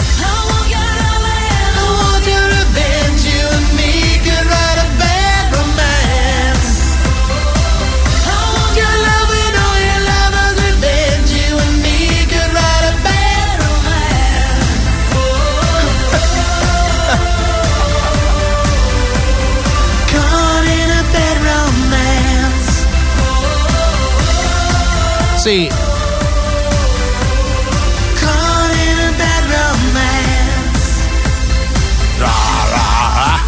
this is our male side coming out. Gaga, ooh la la. Every time I mean, I've seen Lady Gaga and everything, but for some reason, I think in the video of this song, I think they should just show Janet Napolitano singing this. I think that would be, the visual on that would be stellar. vertigo stick. While you in Morrowind, no baby is sick. While you're in Morrowind. She's singing about a video game. I gotta look up the lyrics. Hang on. Can't believe I'm looking up lyrics to a Lady Gaga tune, but here we go. Bad romance. I want your love and all you want is revenge. You and me could write a bad romance.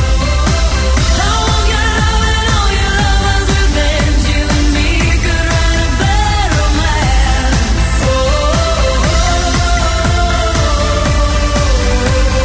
Caught in a bad romance.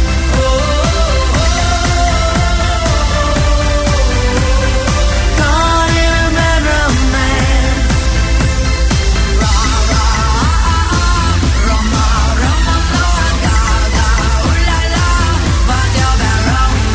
Walk, walk, fashion, baby, work it, move that bit crazy. Walk, walk, passion, baby, work it, I'm a free bit, baby. I want Your love and I want your revenge. I want your love and I wanna be friends. Je veux ton amour et je veux ta revanche. Je donne l'amour. I don't wanna be friends. No, I don't wanna be friends. Caught in a bad romance.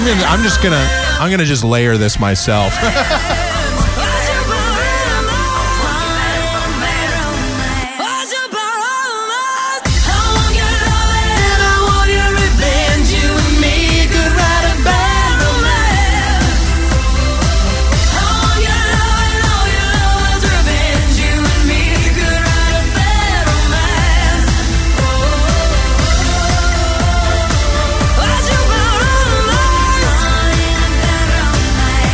According to this,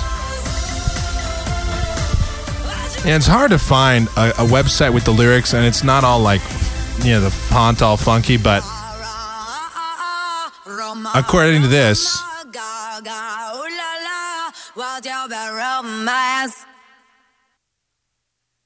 the lyrics here are, this is great, the lyrics are ra ra ah ah ah Roma, Roma ma, gaga, ooh la la, want your bad romance.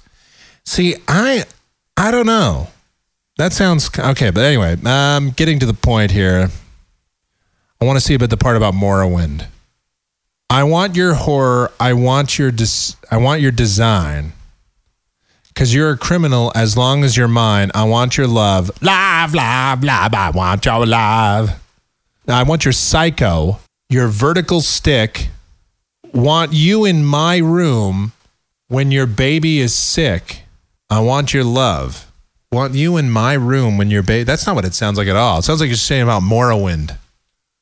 Hang on a minute. Now, we're going to investigate. This is important. We have a lot of things. I know we have hope for Haiti and stuff, but we have to, I'm sorry, Lady Gaga lyrics are far more important than a couple hundred, those people are already dead. This is... I want your psycho, your vertigo stick. While you in Morrowind, no baby is sick. I want That doesn't sound like it at all. love, love, love. I want your love. No, I disagree. All right, anyway, whatever. The number one song, this is really the number one song, honestly? This is even worse. This is the worst song of all. Well, I guess it would make sense then that it is the number one song, since it absolutely is the... Oh, my God. Horrible. Okay, fine. Number one on the chart is Kesha or Keisha, K-E $HA. Here's TikTok, actually.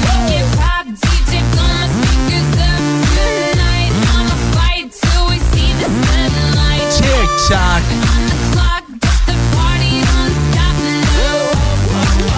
This chick, by the way, I think the thing that you need to know about her is that she was a backup singer for Flo Rida, and somebody thought she was so awesome in the way she sang backing vocals for Right Round. Here in the world, but got plenty of beer. Ain't got no money in my pocket. it, but I'm already here. And now the dudes are lining up, cause they hear we got swagger. But we kick them to the curb unless they look like Mick Jagger. I'm talking about everybody getting crunk, crunk. Boys try to touch my junk, junk. Gonna smack him if he getting too drunk. Everybody getting crunk, Jeff. Everybody. And this is a white chick, I should point out. Police shut us down, down. Po-po shut us down. Don't stop, make it pop. DJ blow my speakers up tonight. I'ma fight till we see the sunlight. So she was a backup singer on Right Round. Wow. Yeah, that's what it said. Let's see. So she was the one that was singing in the back on this song. Hold on. Let's see. Here it is. Somebody thought that she was so good here that they had to give her own album.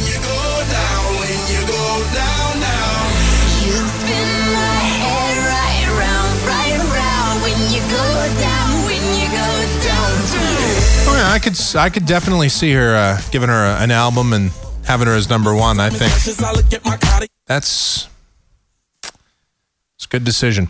All right, so that's a look at the pop chart for this week. And as always, brought to you by the degradation of the music industry. Thank you very much, guys. Thanks for participating in the music biz. And they say there's no good songs. Hold on, let me see if there are any good songs on the pop chart right now. Let me pull the pop chart back up here. Did I just close it? I did. I'm stupid. All right. I'm stupid. You're smarter. I'm stupid thinking there's a way. Yeah. Here's my theme song. Yeah. I'm stupid, you're smarter. I'm stupid thinking there's a way that this could turn out right. I'm dreaming you woke up and I should have. All right, here we go. Oh, it's loud. All right, here is...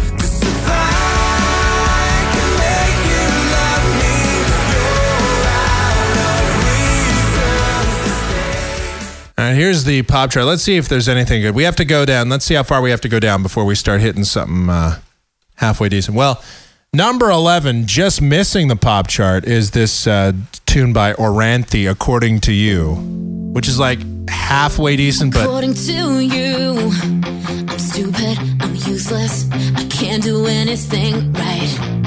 According to you, I'm difficult, hard to... Thank God we got rid of... number 12 is this song, Britney Spears 3. Me got 180 degrees and I'm caught in between. Circus. 1, 2, 3, Peter Pan, Mary, getting down with 3 P. Taylor Swift, 15, is at number 13. That horrible song, Down, by Jay Sean, is number 14. Already Gone, Kelly Clarkson. Telephone, Lady Gaga, number 16. Black Eyed Peas, I'm a Bee, is at number 7. Oh, hey, I'm a bee. I'm a thing, yo. It's at number 17. What else is on here? We got, trying to find some. Sweet Dreams. Let's see, Cascada. Lady Gaga, Paparazzi is at number 20. Timbaland is at number 21. Still nothing good. Drake, Kanye, Lil Wayne, Eminem, Forever, number 20. Nope. Chris Allen, Live Like We're Dying, number 23. There we go. Okay, you have to go all the way down before you get to a pretty decent song. Actually, what I think is a pretty cool song. You have to go all the way down to number 24. All the way to number 24. Go all the way down there, and here it is. I love this song. Little Shine Down. If You Only Knew. I'm surprised this is even on the pop. Are there pop stations that play this? I find that hard to believe, but 104.7 Kiss FM and Shine Down. What the hell are we playing this for?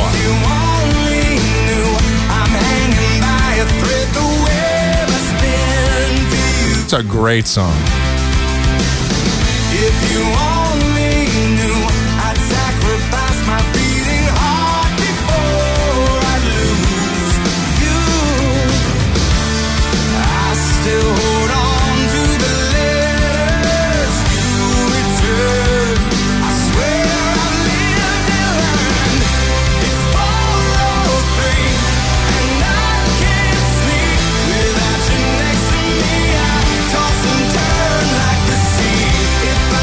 right, so you have to go down to number 24. Let's see what else is on here.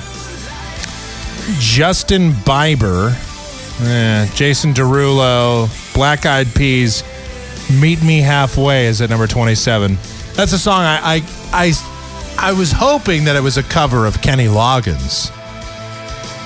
Can you imagine if the Black Eyed Peas did a cover of that song?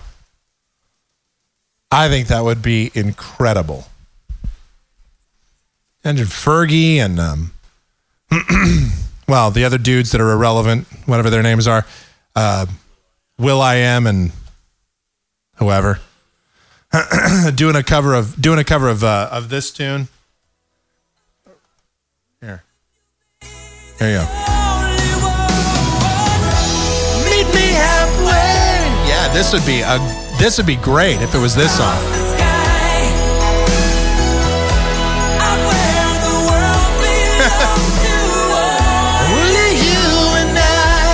But no. Let's see what else. Life After You, Daughtry. That's an all right song. Adam Lambert, here we go. Oh, goodness. Talk about gay-friendly countdown. What Do You Want From Me at number 29. Heaven Can Wait, number 30, We the Kings. Oh, The Script, Break Even, number 31. I like that tune, actually. So if you want to find the good music on the pop chart, you just have to go down toward the bottom of it. It's bottom heavy. Just like me. Ooh, I'm nasty.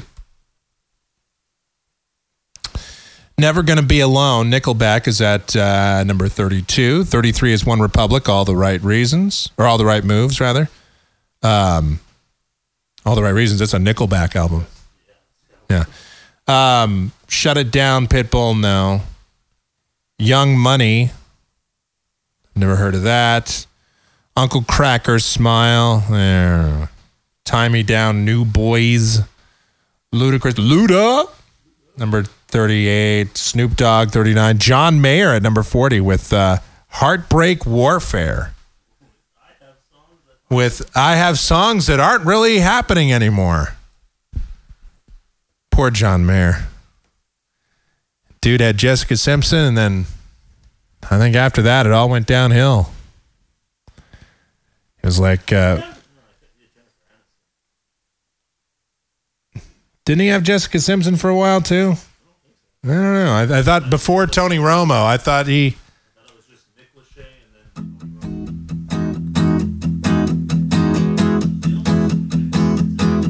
He had a few hits. I mean, this was actually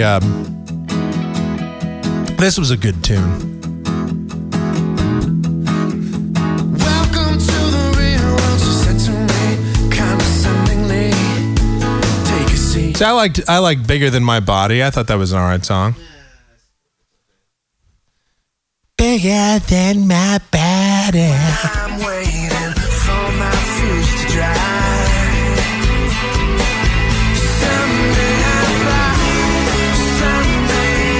It always sounds, the way the song was recorded, though, I don't know if they recorded underwater. It just sounded terrible. I mean, that's a direct CD dub right into the library, and it just doesn't sound good. And then Clarity was not a good song. Daughters, I was okay with it, but then I heard it 75,000 times. Dreaming with a Broken Heart. That was a song you wrote about losing whatever. I thought it was Jessica Simpson. Could have sworn it was. Then he did a cover of Free Fallin', which I didn't hate it, but, you know, if you're going to do a Tom Petty cover, it's just dangerous because, you know, Tom Petty's, well, yeah, you're no Tom Petty. I know Tom Petty, sir, and you are no Tom Petty. Yeah. Loves her mama, loves Jesus. And there was Gravity, which this song was not very big. We played it on our station for not very long. I think we played it for a few weeks. There was Say. Say what you want to say.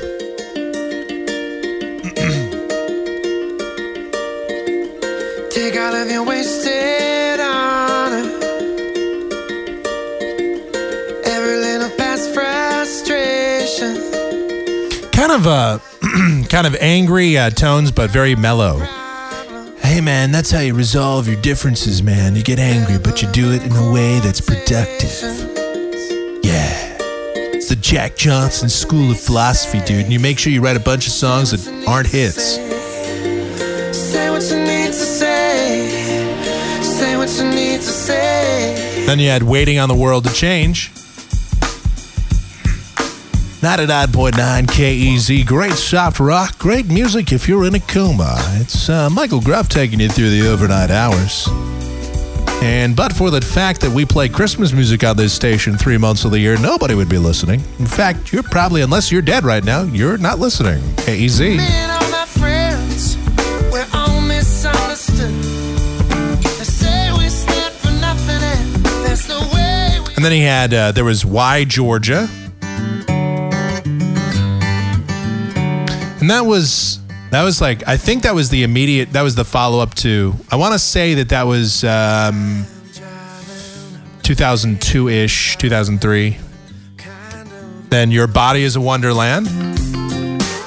Your body is a wonderland.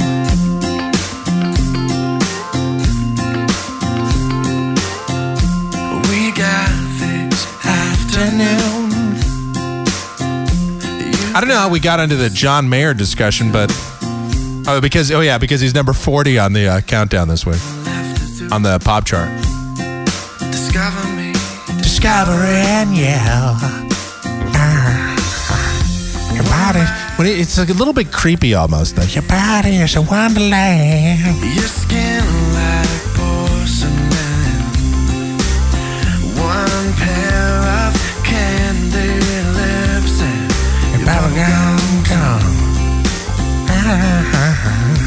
And if you want love, see, if you want to make it really creepy, just pretend he's singing it to an 11-year-old. Of blankets, take all your big plans. See, I just ruined the song for everybody forever. This is bound to be wild. You know, I like this because I can do extended music commentary. I always felt that it was bad if I did it on the old show, but now I could sit here on the podcast and I'm like John Jay. I forget that we're on the air sometimes. That is a wonderland. Something about the way the hair falls in your face. Okay. I ruined the song for myself too, right there. Right when I went down the Roman Polanski route with it. All right, anyway, I think that's it. I think we can get out of here now. Mike@kmgx.com is the email address if you want to participate in that manner and send us any kind of email or contribution, because that's also our PayPal account, Mike@kmgx.com. I would really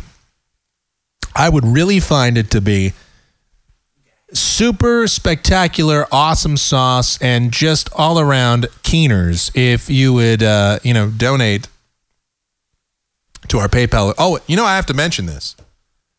Speaking of donations, oh man, where's the music at? Hold on, we have to. This is very sad news. In these tough economic times, it's some people are having to tighten their belts a little bit. Some people are experiencing some loss, some hardships. It's even hit the radio biz, and unfortunately, it's claimed it's claimed a network. This is really, I'm bumming out, as you can tell. I even busted out funeral for a friend, so clearly I'm taking this very seriously.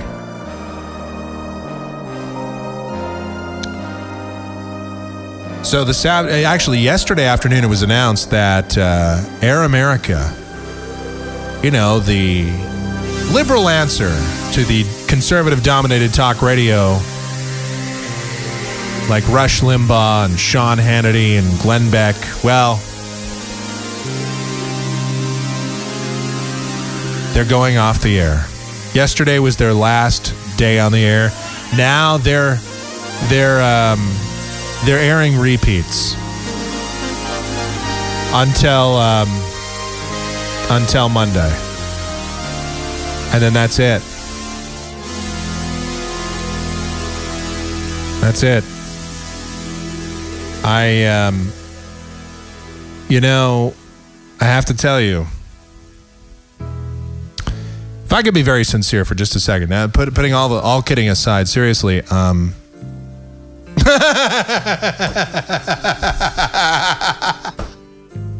no, but seriously, we all kind of saw this coming, didn't we? I sort of foretold of this back in 2004 when they were launching the network, and they were talking about their projected lineup. Look, this is what happens when you have a lot of non-radio people running radio. People say, oh, it had nothing to do with the fact that it was liberal talk. Liberal talk is successful in some markets. Yeah, in some markets, sure.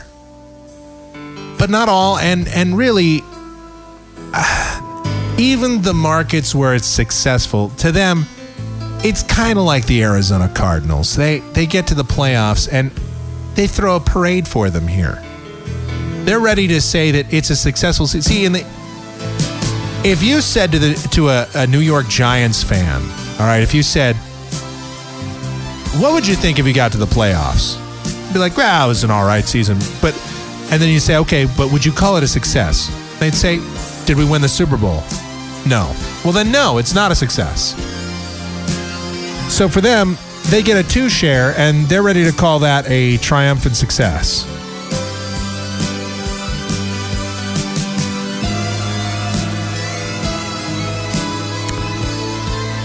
Now, for me, I don't know. Maybe this wasn't the appropriate music. I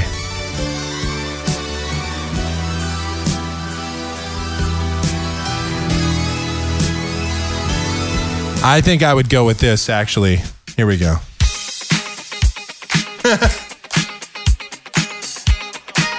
So, for all of our friends at Air America who have found themselves out of a job. Now, the interesting thing is, none of the hosts that I associate with Air America, I guess none of them are actually part of Air America. Well, for example, Randy Rhodes, she's syndicated by Premier Radio Network, so she's not going to be affected by this.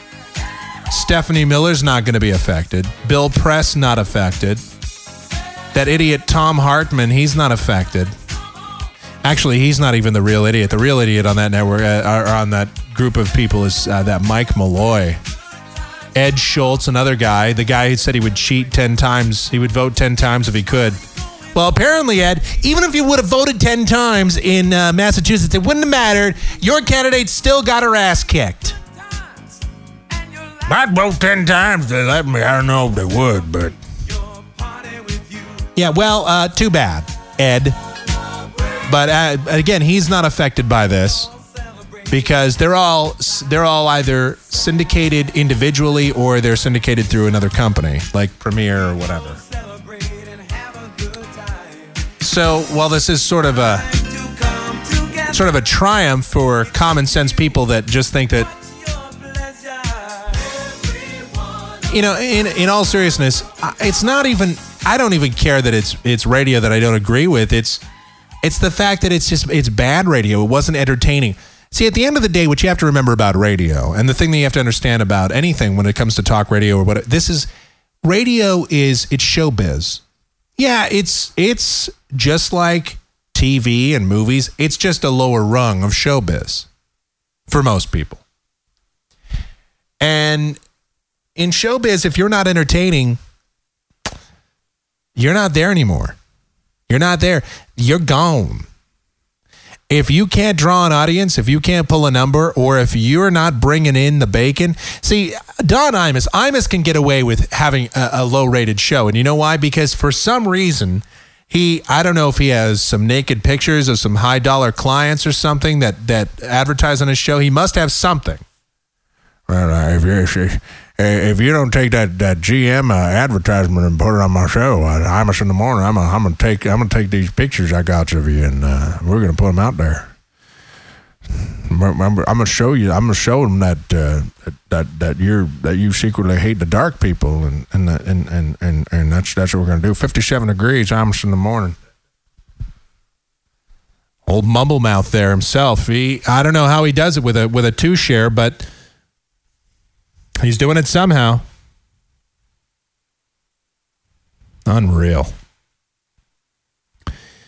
All right, so so Air America out of here. They're going dark completely on Monday. But a lot of those shows that you've come to know and love that are on, that are a part of Air America, they're still going to be around. I shouldn't say that you know as part of Air America, but shows that are a part of, liberal talk. There's still a lot of liberal talk out there. So if you're still looking for liberal talk, you can still, first of all, you can still find it on Sirius, for example. You can, some of your local stations will probably be carrying some of those syndicated shows like Randy Rhoads. I don't know why they would.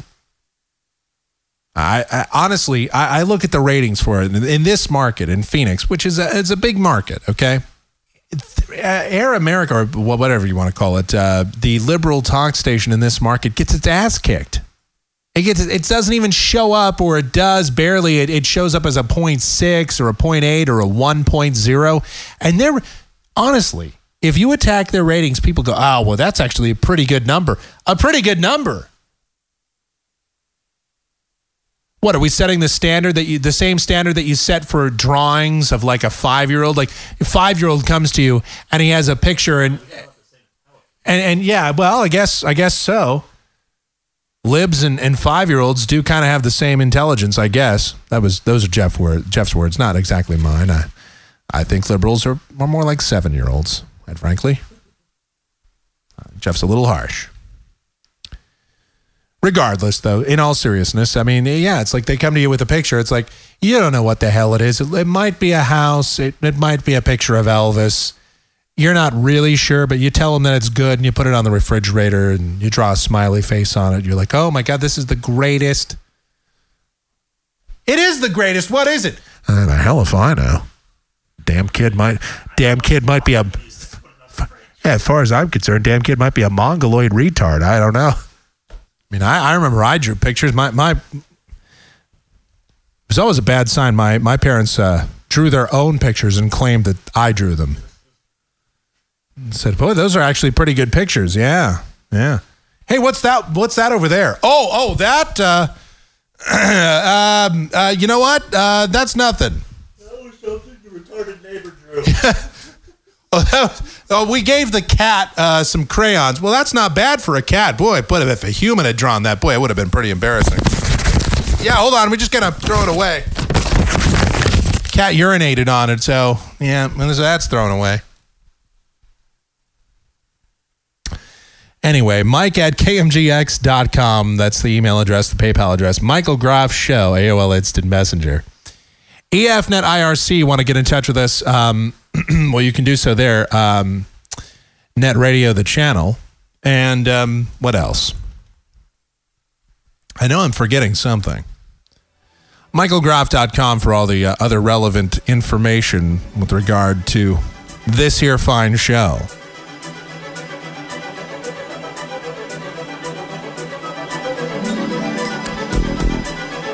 Wow. All right, it's been a jam-packed edition. I have no idea how long this show even was. I'm going to take a look here. Well, this segment alone has been an hour and 14 minutes. So it's another one of those shows where we crammed about 2 hours of material in here. And, it all stemmed from the Pop Chart segment. And they always say, how can you keep the Pop Chart segment fresh every week? Apparently, we find a way. And I want to thank, I know I'm going to butcher the guy's name, but Alexander, I always screw this. Hold on. I got to make sure I get this guy's name right. Hold on. Because he took the time. Dude wrote me like a novella on Facebook. So I want to make sure that I give him props here. Hang on. I got to pull up my Facebook page. Now, part of me feels a little bit femme for even having a Facebook account.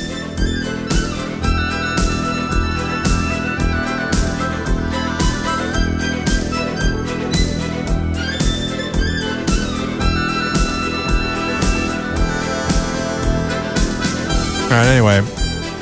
Yeah, this dude, Alexander Novikov. He's the first listener that I've ever had to this show from Siberia. So he listens to the podcast. He's in Siberia. And when you're in Siberia, I can't imagine there's much else to do but listen to podcasts. I'm surprised.